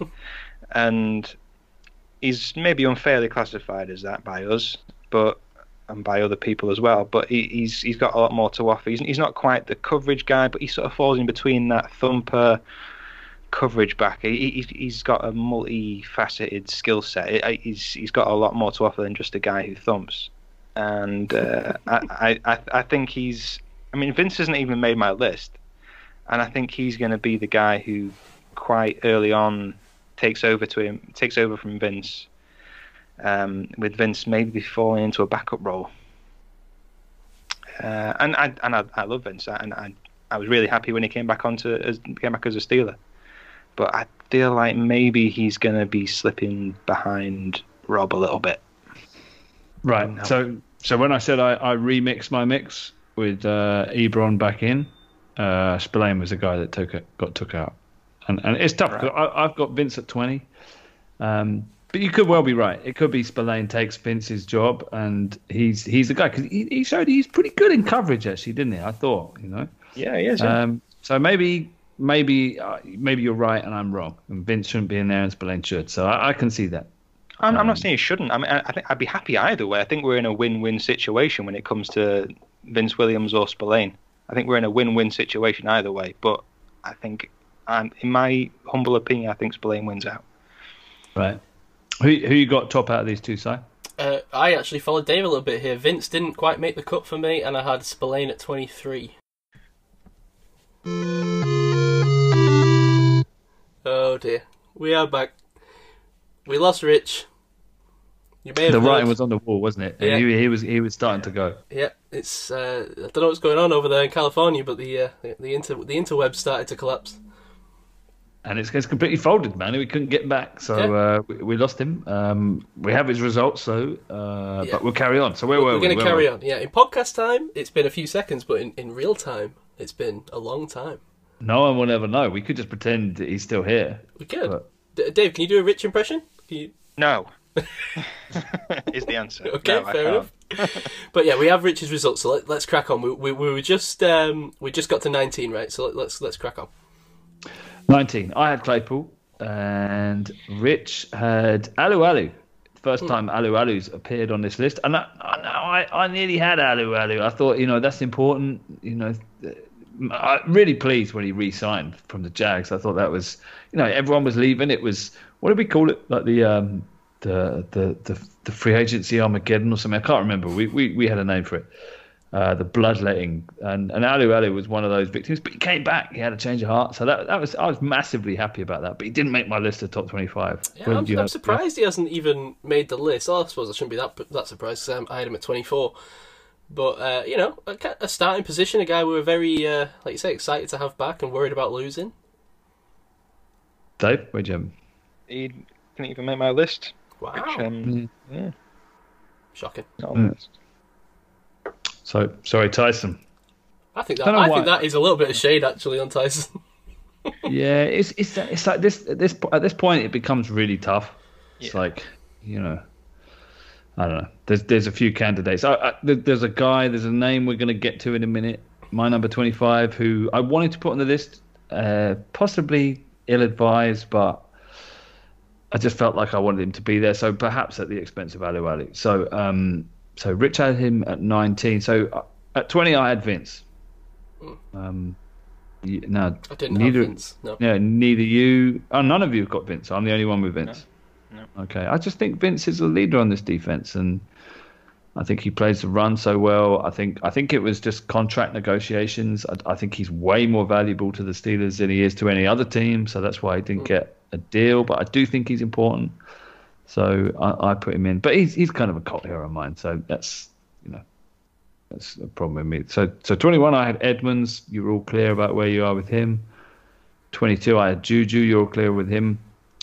So let me see where I've gone wrong here. Help me out here. Who's sorry? I forgot where I was and where I've gone. So I think I did Rob Spillane at 23. I think we spoke about that. Tyson, I think I'm down to 25, right? You're near enough there. No, who? Yeah. Who is your 25? Well, so this is Dave. Does Dave have any left? Because I don't want to. I had 24. Where am I now? Who's your 24? I had James Washington at number 24. I think it's mostly because I think he's so massively underused in last season's offense. I think he has such shining moments, and then he just wouldn't be used. And then you're like, well, why aren't we using this guy? He's got such an impact on this offense, and it was a whole part of the whole Randy drag factor. I felt at the time, he was being so underused that it was a glaring omission, in my humble opinion, from my mother's basement. And I can only hope and dream that he's going to be a bigger piece of this offense this season, because it has to be done, right? Whenever he's got the ball in his hands, he's making an impact, and he's got a steadier set of hands than I think any receiver on this team, and he's just got to be used more. And I think he has to be a more important part of this team than he is right now. Yeah, it's tough. I mean, if you're looking just at the quality of the player, then he's way higher up this list. But he doesn't. I actually put him down here as my honorary 26th guy on the list. Right. So no points, I'm afraid. But we've just got 3 receivers. It's like last season. There was just nowhere for him to play most of the time. I think James Washington could absolutely do a job on another team. I'm surprised he's not made more of a fuss, to be honest. But I mean, good for him. But yeah. Yeah, I think he's been didn't make my list, but this contract year, this could be the year of James Washington. He could have a massive breakout. I just wonder at the expense of what or who, I think Claypool, a mix of Claypool and Juju. I think if Juju had left, and you've got to stop this campaigning for Claypool to lose touches. We need to see more Claypool, not less. I'm not campaigning for him to lose touches. I just think Jay Wash is the insurance policy against that. I just think he's underrated, Washington. I do as well. Right, yeah. I think he could be a number 2 easily for a number of teams. Yeah. Oh, easily, yeah. I think we're going to see almost a repeat of last season when it comes to receivers, where it's been spread out and no one is really the cemented go-to guy. That it's just sort of whoever's in that best position, whoever's open. And is that such a bad thing? No, it's not. It's a good thing. I think there's very few teams that can say they've got that going for them. How many teams can say they've got a bunch of receivers where any one of them could be the one that they go to? Yeah. Not many. Right.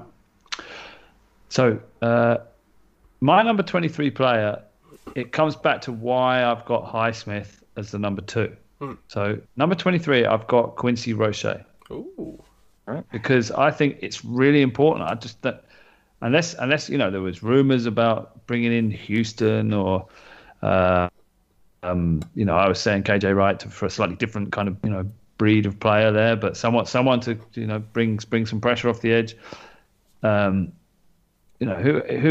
else is there? So I think, as I've said, this pass rush is really important, and I think Roche is important to this team and the success of the defense as a whole. In that, if he doesn't step up and bring some pass rush spelling, some situational play, I think this defense is going to struggle. So for me, he's within the top 25. Did any of you guys have him? I know Rich didn't. No, I didn't either. No, but I like where your head's at. It makes sense to me. Wasn't even something I really considered. Okay. So he's probably not going to feature on the end list. He'll get a point. Get 3 points. He'll get a point. Right, and 25, I had Miles Killebrew. Who's your 24? 24, I've got Ebron. Oh, sorry. So 25, Miles Killebrew. Talk me through that one. Yeah, I just think that special teams is so important and underrated, and I think he's going to show up on. I think he's going to be, the Jordan Dangerfield, the captain on the special teams. I think he's going to step up, and okay, let's hope. Not hope from his point of view, or you don't want him taking too many snaps on defense unless he really shows out at training camp and he's maybe playing that dime backer role, bit of backup safety. But I think on special teams he's going to be a baller, and I think if he steps up and just solidifies and brings some intensity on special teams, I think that's important. So he makes the list, and he's the guy I was alluding to earlier, where I was thinking you guys went Presley Harvin, or I know Rich did at 25, or I think Killebrew, the special teams gridiron doesn't get mentioned about, but it's really important. So that's why Killebrew made the list for me. I would say that you're being a little bit cute, but I can't say that because of what I'm about to say. The thing is with 25, I kind of, you only get 1 point for being 25th, right? And there's a lot of guys that have missed out on my list, like I said, James Washington, Freiermuth, Vince Williams. You talk about a guy like Mason Rudolph, who was on the list last year, not on here. I want to point out Ian Alexander tweeted in an outside the box one. Derek Watt, he thinks he could be the secret weapon in making our run game actually run. And that's something we spoke about last year. I think Derek Watt made the list or a couple lists last year and didn't really show up in the season, so maybe we see that change with Matt Canada. But 25, I like to kind of make it a little bit saucy, a little bit juicy. And I can hear them. I can hear them chanting the drums and blowing on the trumpets. The punt and corner people. I'm sorry, it's not Presley Harvin. I know it should be, but until he wins the job, I'm not going to do it. You know what I mean? Because we don't know. He could. I'm hoping to God he does, but let's wait and see if he wins the job, and then we'll reassess this next year. But at 25, you're not going to like this, Kev. I have Dwayne Haskins. Oh. Now, let me tell you why I put Dwayne Haskins at 25. Now, again, maybe I'm getting a little bit cute, but this is the guy who has the potential to turn the franchise around if anything happens a bit. Now, obviously he has to make the team, right? We don't know what's going to happen. Now, the chances are he doesn't even make the team and Mason Rudolph's the number 2, right? And we see, maybe he makes the number 3 on the squad, or maybe he reverts the practice squad, I don't know. But if he makes the team and he shows up in training camp and it turns out that this buzz around Dwayne Haskins is actually, a little bit legitimate, this is still a guy with first-round pedigree. We saw glimpses of it, although he struggled in Washington. Maybe in Pittsburgh he can turn it around. And this is the one guy that you could look at and say, hey, maybe there's hope here for something that could legitimately impact this team, both short term and long term. This low down at the 25 position. So maybe I'm getting a bit cute because maybe he could be more important in the long term if it actually does transpire that he's a legitimate option. But if Ben went down and we don't like Mason, maybe. Well, it's the same thinking as why we had Mason so high last year. And I'm going to be honest, like I don't know about you guys, but there's only so much you can glean from watching these practices in shorts. But the thing that I've been watching, my eye has been going to, is Dwayne Haskins every time. How's he throwing the ball? How's he throwing the ball? So I'm with you, man. I mean, I think everyone's kind of secretly hoping he pans out. So I think maybe he's not one of them. I wouldn't put him in the top 25 most important Steelers. Well, I didn't. But in terms of top 25 most interesting Steelers, he's up there, man. I'd say he's in the top 10 of top 5 maybe even of most interesting. And I can't wait for the preseason to see who gets these quarterback snaps. And I'm sure Mason's going to get his fair share, but yeah, interested. I don't know. I don't know how important he is. I mean, apparently, what did Ben say? He can throw a football through a laundrette or something? To a car wash. Through a car wash, that was it. I don't know. But the ball comes out clean? I'm not sure. Comes out clean with a little tag on it, one of those plastic covers on that you throw away straight away. But no,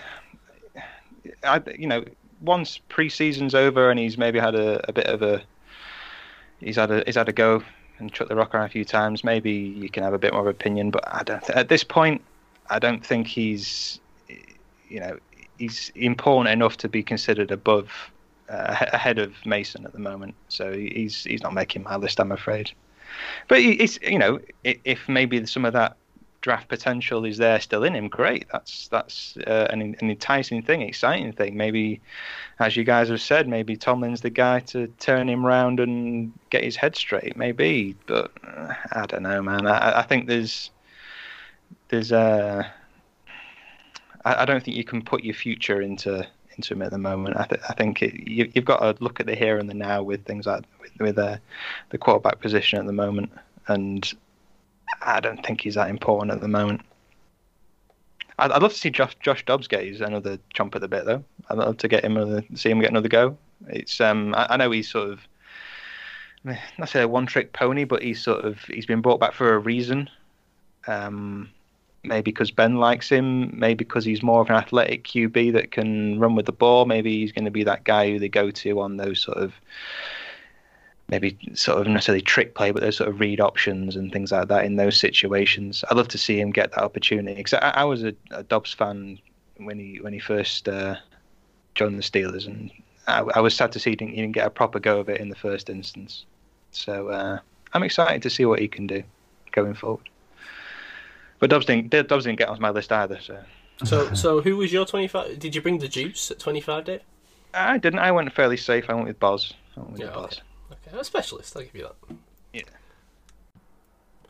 Okay, so we've got the results. Gav, would you like to take us through the top 25 Steelers once we've combined our lists? I would. So Big Ben number 1, TJ Watt number 2, Najee number 3. Now that makes sense to me. Mm-hmm. Now Zach Banner number 4, Joe Hayden number 5, Alex Highsmith number 6. Now you guys had him a bit lower than me, but I think my putting him number 2 jumped him up. But I think that makes sense to me. Minka number 7, Bush number 8, Chucks Okorafor number 9, Cam Hayward number 10. So that's our top 10 most important Steelers. That makes sense to me. Yeah, that's fine. Yeah. No upsets. Now joint 11 we had, technically it was a mix of Lane, Shakur Brown, and James Pierre, but I think Lane is the favourite for that. What does that mean? Didn't two of us only do Pierre? or Pierre, or whoever you want. Basically, number 3 corner, the number 3 corner position. Let's just call it that. Whoever wins that position is joined with Tuitt at number 11, and then we had Green/Finney at number 13. I think Green, Finney's the floor. DeCastro at 14, DJ 15, Dotson 16, Ebron 17, Juju 18. So all the pass catchers come in a clump there.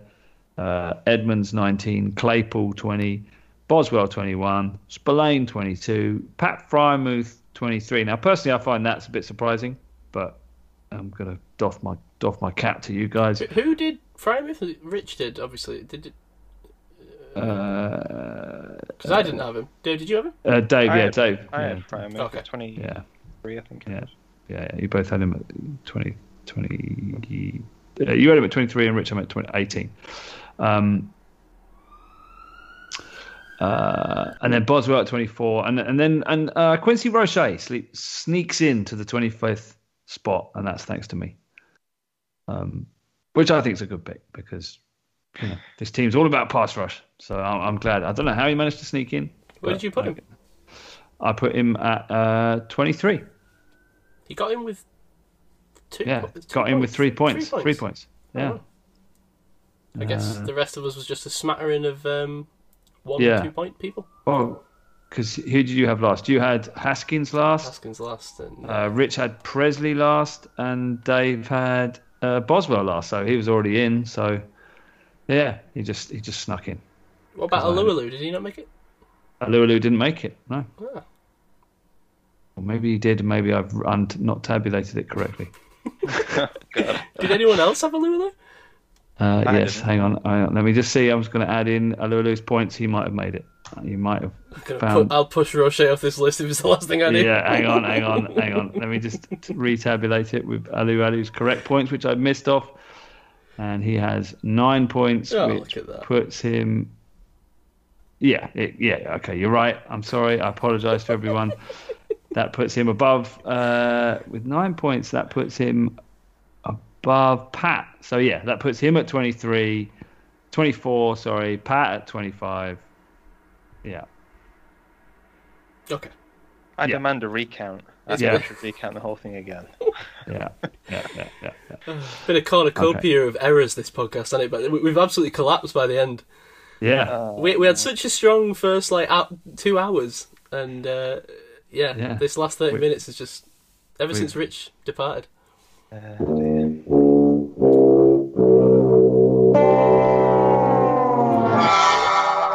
But we've made it, and we had some interesting conversations. Yeah, the conversation is what counts, not the results. Yeah. I'll double check these results, and we'll have we can tweet it out and stuff. Yeah. Dave, do you want to do a kebab corner? It's up to you guys. We've ran pretty damn long. Yeah, it's up to you. I've got no idea how long the show is, so let's do it. Oh, okay. 4 large donuts, mate. Everything on them. Do you want onions on your set? I do. Plenty onions.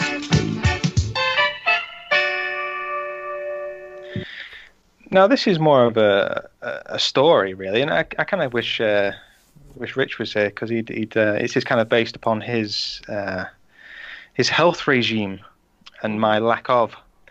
But I've had quite a stark realization of how unhealthy I am, and it was brought upon me by a doctor. Because I went into the doctors, basically. Here's the story. I went to the doctors. It's not a setup with a rubbish setup for a joke. This is what happened. I went into the doctors, and I have a few moles upon my body and marks and things. I wanted to get them checked out because these things concern you. They play on your mind. You think, well, I'll go and get them checked out and get a professional opinion. And as I said earlier, I've been home alone for a little bit. My wife's been visiting her family in London, and I've been left home alone to work. And then I sort of come back, and I pig out, I chill out on the sofa. I basically do the things that I probably couldn't quite get away with while she's here. So anyway, I went to the doctors to go and get my body checked out for these marks that I have concerns about. And I go in and take my shirt off, and he starts having a look at a few that I point out to him. Oh, I'm worried about this one here. He looks at, oh no, that one's fine. Don't worry about that one, because it's nice and round. Because apparently the round ones, if it's nice and round with no jagged edges, it's fine. It's not anything that's to be too concerned about. Looks at a few of them, and then he goes, actually, I'll look at this one.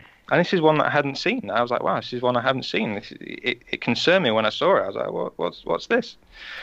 And he starts looking at it, and he goes, "Oh, it's got a jagged edge on it. So I'll have a close look at this." It turns out it was a piece of chocolate that had stuck to my belly. The night before, I'd been sat on the bed. I'm hoping my wife isn't listening to this. I doubt she is. I sat on the bed eating Jaffa cakes, and a piece of the lovely dark chocolate, because I like to dismantle Jaffa cakes. Anyone non-UK listeners probably have no idea what Jaffa cake is. It's a cookie, a biscuit basically. That's a cake with a bit of like orange jelly with chocolate on top. And I like to take the chocolate apart and then eat the cake and then eat the jelly afterwards. That's how I do it. Some people like to eat a bit like Maltesers, isn't it? Everyone's got their own way of eating a Malteser.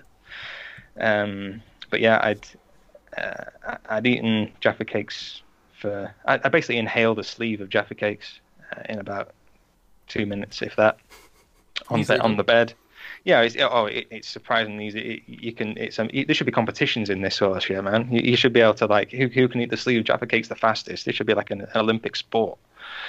But yeah, I was quite embarrassed when the doctor wiped my mole off of my belly. The lovely dark chocolate and you had other concerns, right? Though you were in there for other things as well, not just the phantom. Yeah. It's that I didn't even know it was there until I got there, and I say he wiped the chocolate off my belly, which is quite a lovely moment between doctor and patient when a doctor wipes chocolate off your belly. But I've got a rapidly expanding body at the moment.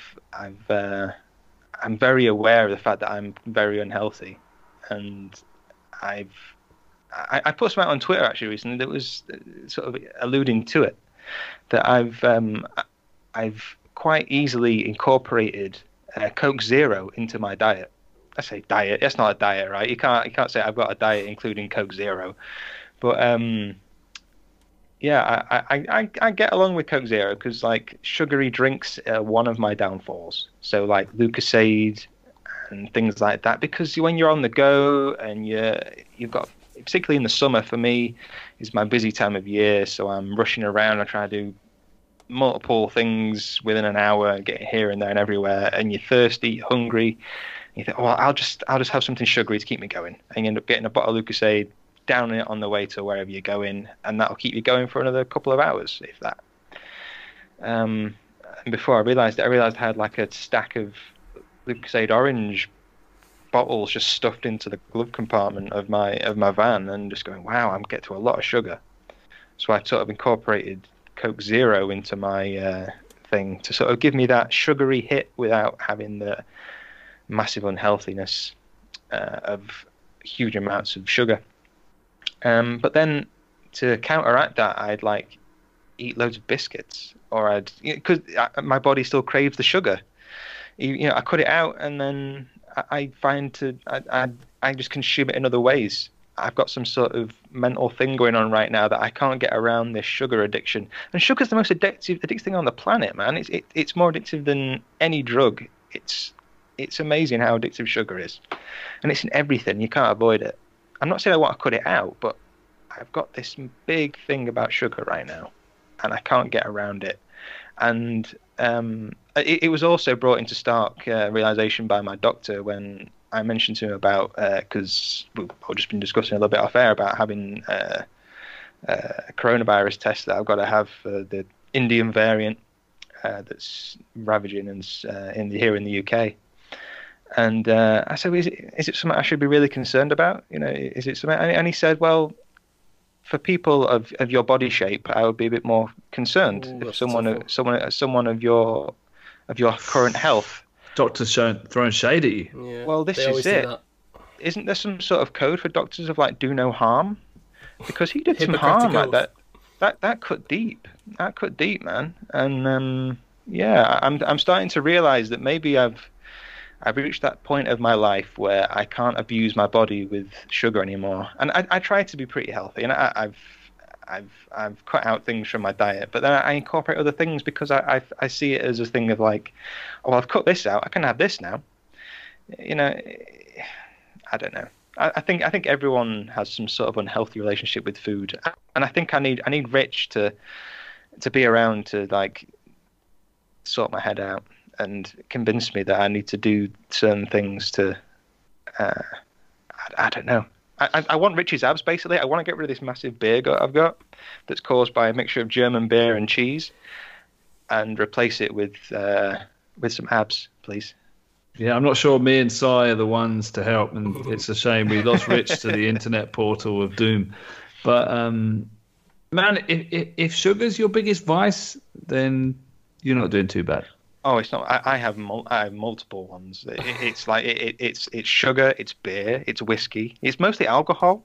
Anything that's liquid is my big thing at the moment. You know, some people it's just eating a lot of like McDonald's and savory stuff. It's sweet stuff, but alcohol is my biggest one, I'd say. Yeah, I'm with you with that. It's tough. I feel like we've gone through the same headspace lately, Dave, because I've been having these exact same thoughts. Maybe Rich is what's brought it on. Maybe this like image of Rich that we've all seen is kind of played into our minds, because I've been looking around and I've been like, I've started to really develop a belly. I mean, I've had a belly for a number of years, but I feel like it's getting larger, it's growing. Maybe I'm pregnant as well, I don't know. But I mean, I can't even blame the alcohol. I've kind of stopped drinking for the most part.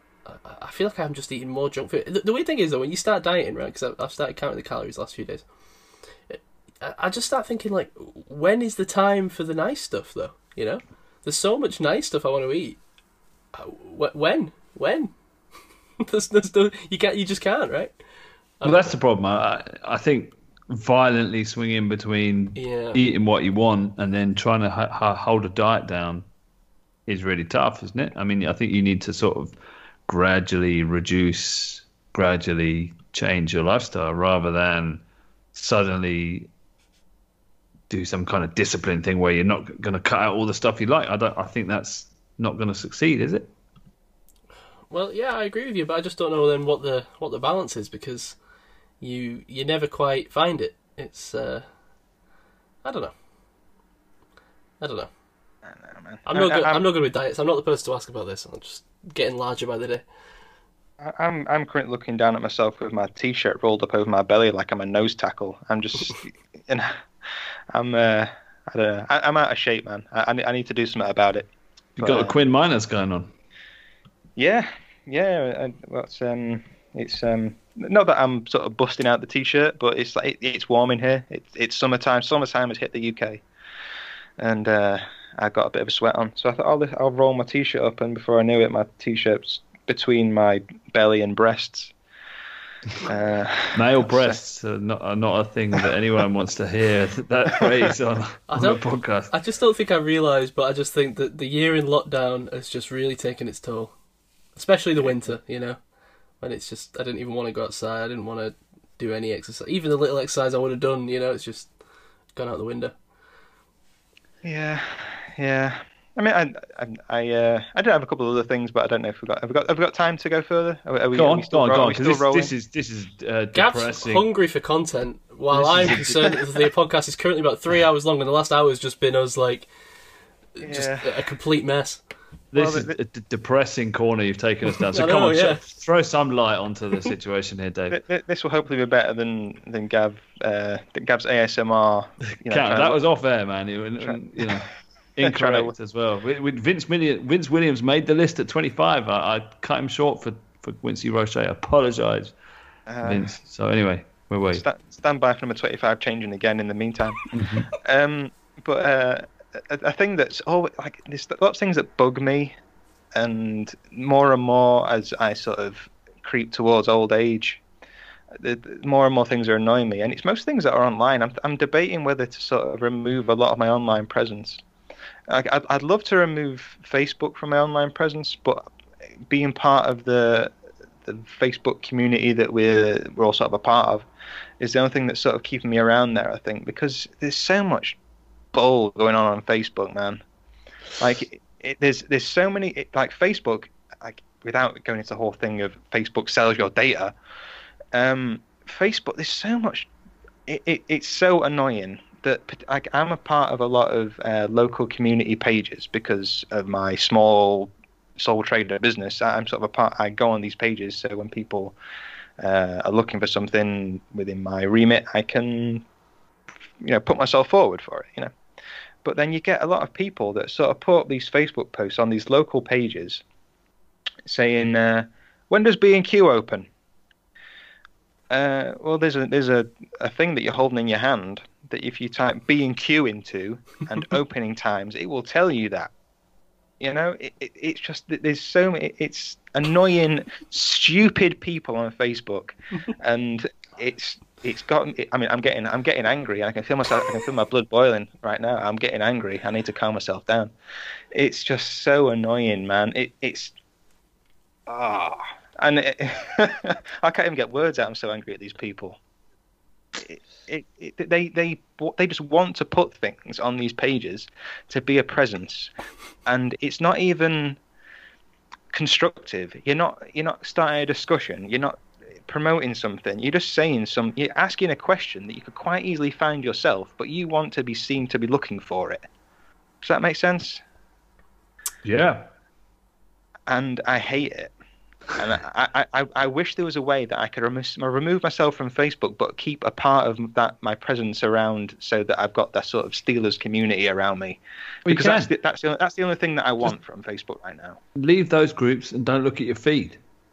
Just deal with the groups that interest you. Yeah, I could do that. Yeah, I could get along with that. I got told I was old the other day for talking about Twitter. Twitter's old school. No. Yeah. No. I'm telling you, a kid. What's the thing? Yeah, but a kid. I don't care what a kid thinks. A kid has no impact on anything. No, not a kid. We're talking like early 20s. Yeah, sure. Get off TikTok, you loser. I don't know where she was on, but she said, showing your age there, talking about Twitter. Shut up. Who is this? This was someone at work. Loser. Because I said, don't worry, I made a joke. I took a photo that was slightly dodgy, or not dodgy in any kind of dodgy, just as in not for public release kind of thing.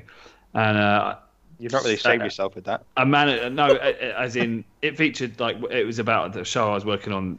Basically, you sign NDAs and everything, and there was a photo going around that showed Olivia Colman or whatever doing whatever she was doing, and I sort of made a joke to a kind of shady management figure about, don't worry, I've not put it on Twitter, and then this other person piped up with, showing your age there, like, as if Twitter. What a ludicrous idea, though. I mean, this is what happens, man. You've yet to experience this. This is what happens. Suddenly you're old. Yeah, but that's just not true, though. I get what you're saying, but your reality is now uncool. Right, but that's not reality, though. That's just... Isn't it? No. To this girl, it was. Well, I don't know what social media. I think she's on the gram and she's on TikTok. But that's just different types of people. I mean, I'm 25. I'm 24. Yeah, you're old. 25. You're getting, you're on the peak. Your girlfriend's moving in. Your university days are in the rearview mirror. Soon you'll be looking over. You'll be my age, and suddenly people are referring to you as over the hill. It's downhill from here, son. I've been over the hill for a long time. I don't know them. I'm starting to get into TikTok. Oh no. Call me a loser, but I'm starting to get into it. I think there's a show quite a while ago where I was slating TikTok, but I'm starting to get into it. I thought I'll give it a crack. I'll see what's going on with it. And there's a sort of I think the Steelers have a presence on there. There is an NFL presence on TikTok. It's not huge. Right. Can I just clarify with TikTok? I have no doubt that if I joined TikTok, I would enjoy it. I loved Vine back in the day. My problem is not with the viability of it being entertaining. It's the principle at this point. I will not join TikTok. It's not happening. It's too cool. It's.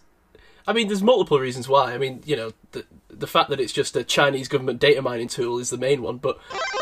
Simon, social media corner. Outside of that, I just don't want to be associated with the kind of people that are attracted by TikTok, to be honest. Sorry to all the TikTokers out there, but you know what I mean? What are the kind of people that are associated with TikTok? You know. What, people that are dancing or what? People that are dancing, dumb kids. I like because you have it's a feed that isn't chosen by you, right? So it's chosen by what you look at. But that's what every social media is. That's what Twitter is. That's what Facebook is.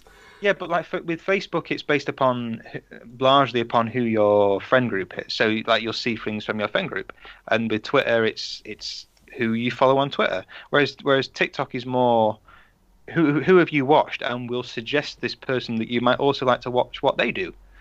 And like a lot of things I watch is it sounds a bit dumb and dry, but it's like things that are sort of based around like tradesmen doing shit jobs that they found, and they go, look what this fucking idiot's done. He's done that on that wall, and I'll go, oh, look at that idiot.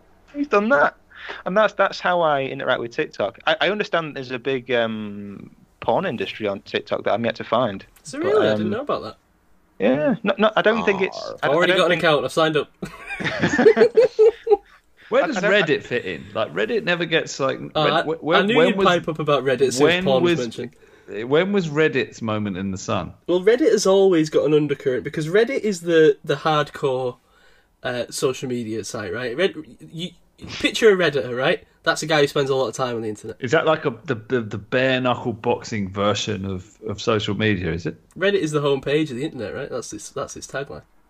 Is it really? Well, no, but that's where internet types, the online internet types, the initial meme war. Yeah, like the 4chaners, is it? Well, yeah. I mean, 4chan is like the hardcore version of the hardcore, right?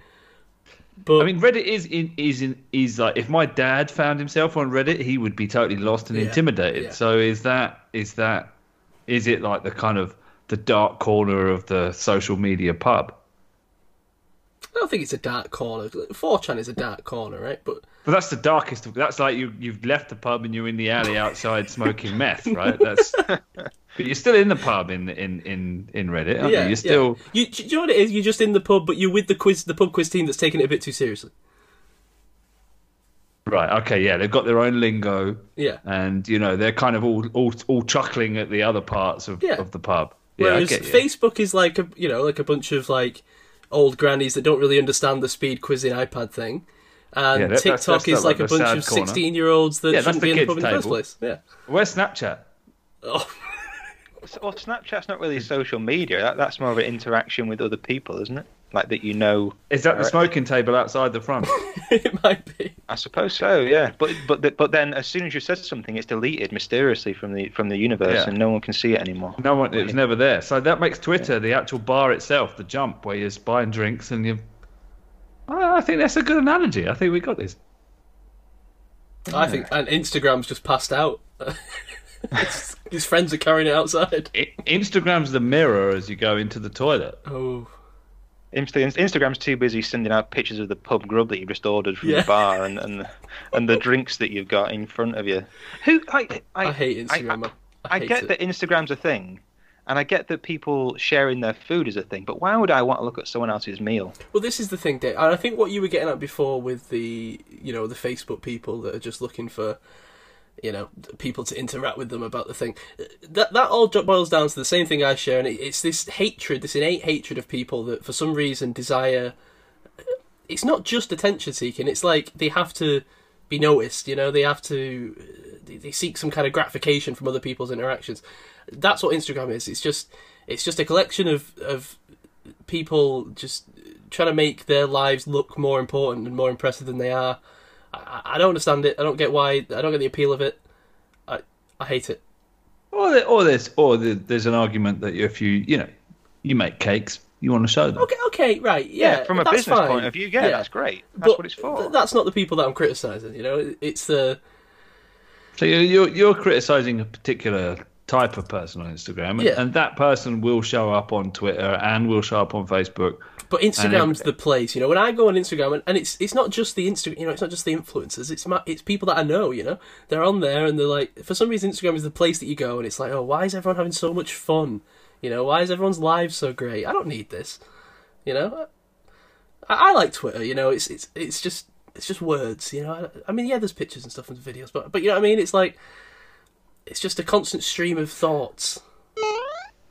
I don't know, we've got too deep into this. I feel like I've entered the Twilight Zone. I'm just so upset that it's nearly 1 a.m. and I'm still here talking to you. Just... We'll go now. Is it reached a natural end? I'm just, I don't know anymore. I feel like this has been the most off the rails this podcast has ever gotten. Well, let's face it, no one's still listening. No, right they now. can't be. We're talking to They can't ourselves. be. They absolutely can't be. I wouldn't be. It's the most convoluted. And it's the first one that's going to require real post-production. So over to you, sir. It's going to require it, but it's not. No suggestion it's going to get it. Right. Okay. Follow the show at UK Steelers Pod. Follow me at CyWrote Follow Gav at GMBoomUp. Follow Dave at This Is Dave Hart, all on Twitter. Do not go on TikTok or Instagram or Snapchat. Just Twitter. Although if you do want to go on Instagram, follow Rich at stunt_Batman, where you'll find him posting pictures of his six-pack for Of other his people to beautiful enjoy. torso. Yes. It's definitely the off-season, isn't it? It really is. It really is. This has been about 3 hours, so I apologise, but hopefully you enjoyed some of the more relevant content at the start with the Army of the Dead talk and the beginning of the 25 most important Steelers list, which feels like a lifetime ago at this point. Yeah, it's just like the beginning of The Fugitive, where there's a train going along and then it derails, and then the rest of the film kind of spews forth from that train crash. So as soon as we lost Rich, it went off the deep end, didn't it? But right. Anyway, we'll be back next week. I've got kind of an idea, which might be quite fun. Actually, let's just do my idea next week with you guys, and that'll be fun. More deep off-season stuff. We're going to keep it more focused next week. It's going to be under 2 hours, I promise. It won't. Never. All right. Well, until next week, we'll see you later. See ya. Cheers, guys. Bye.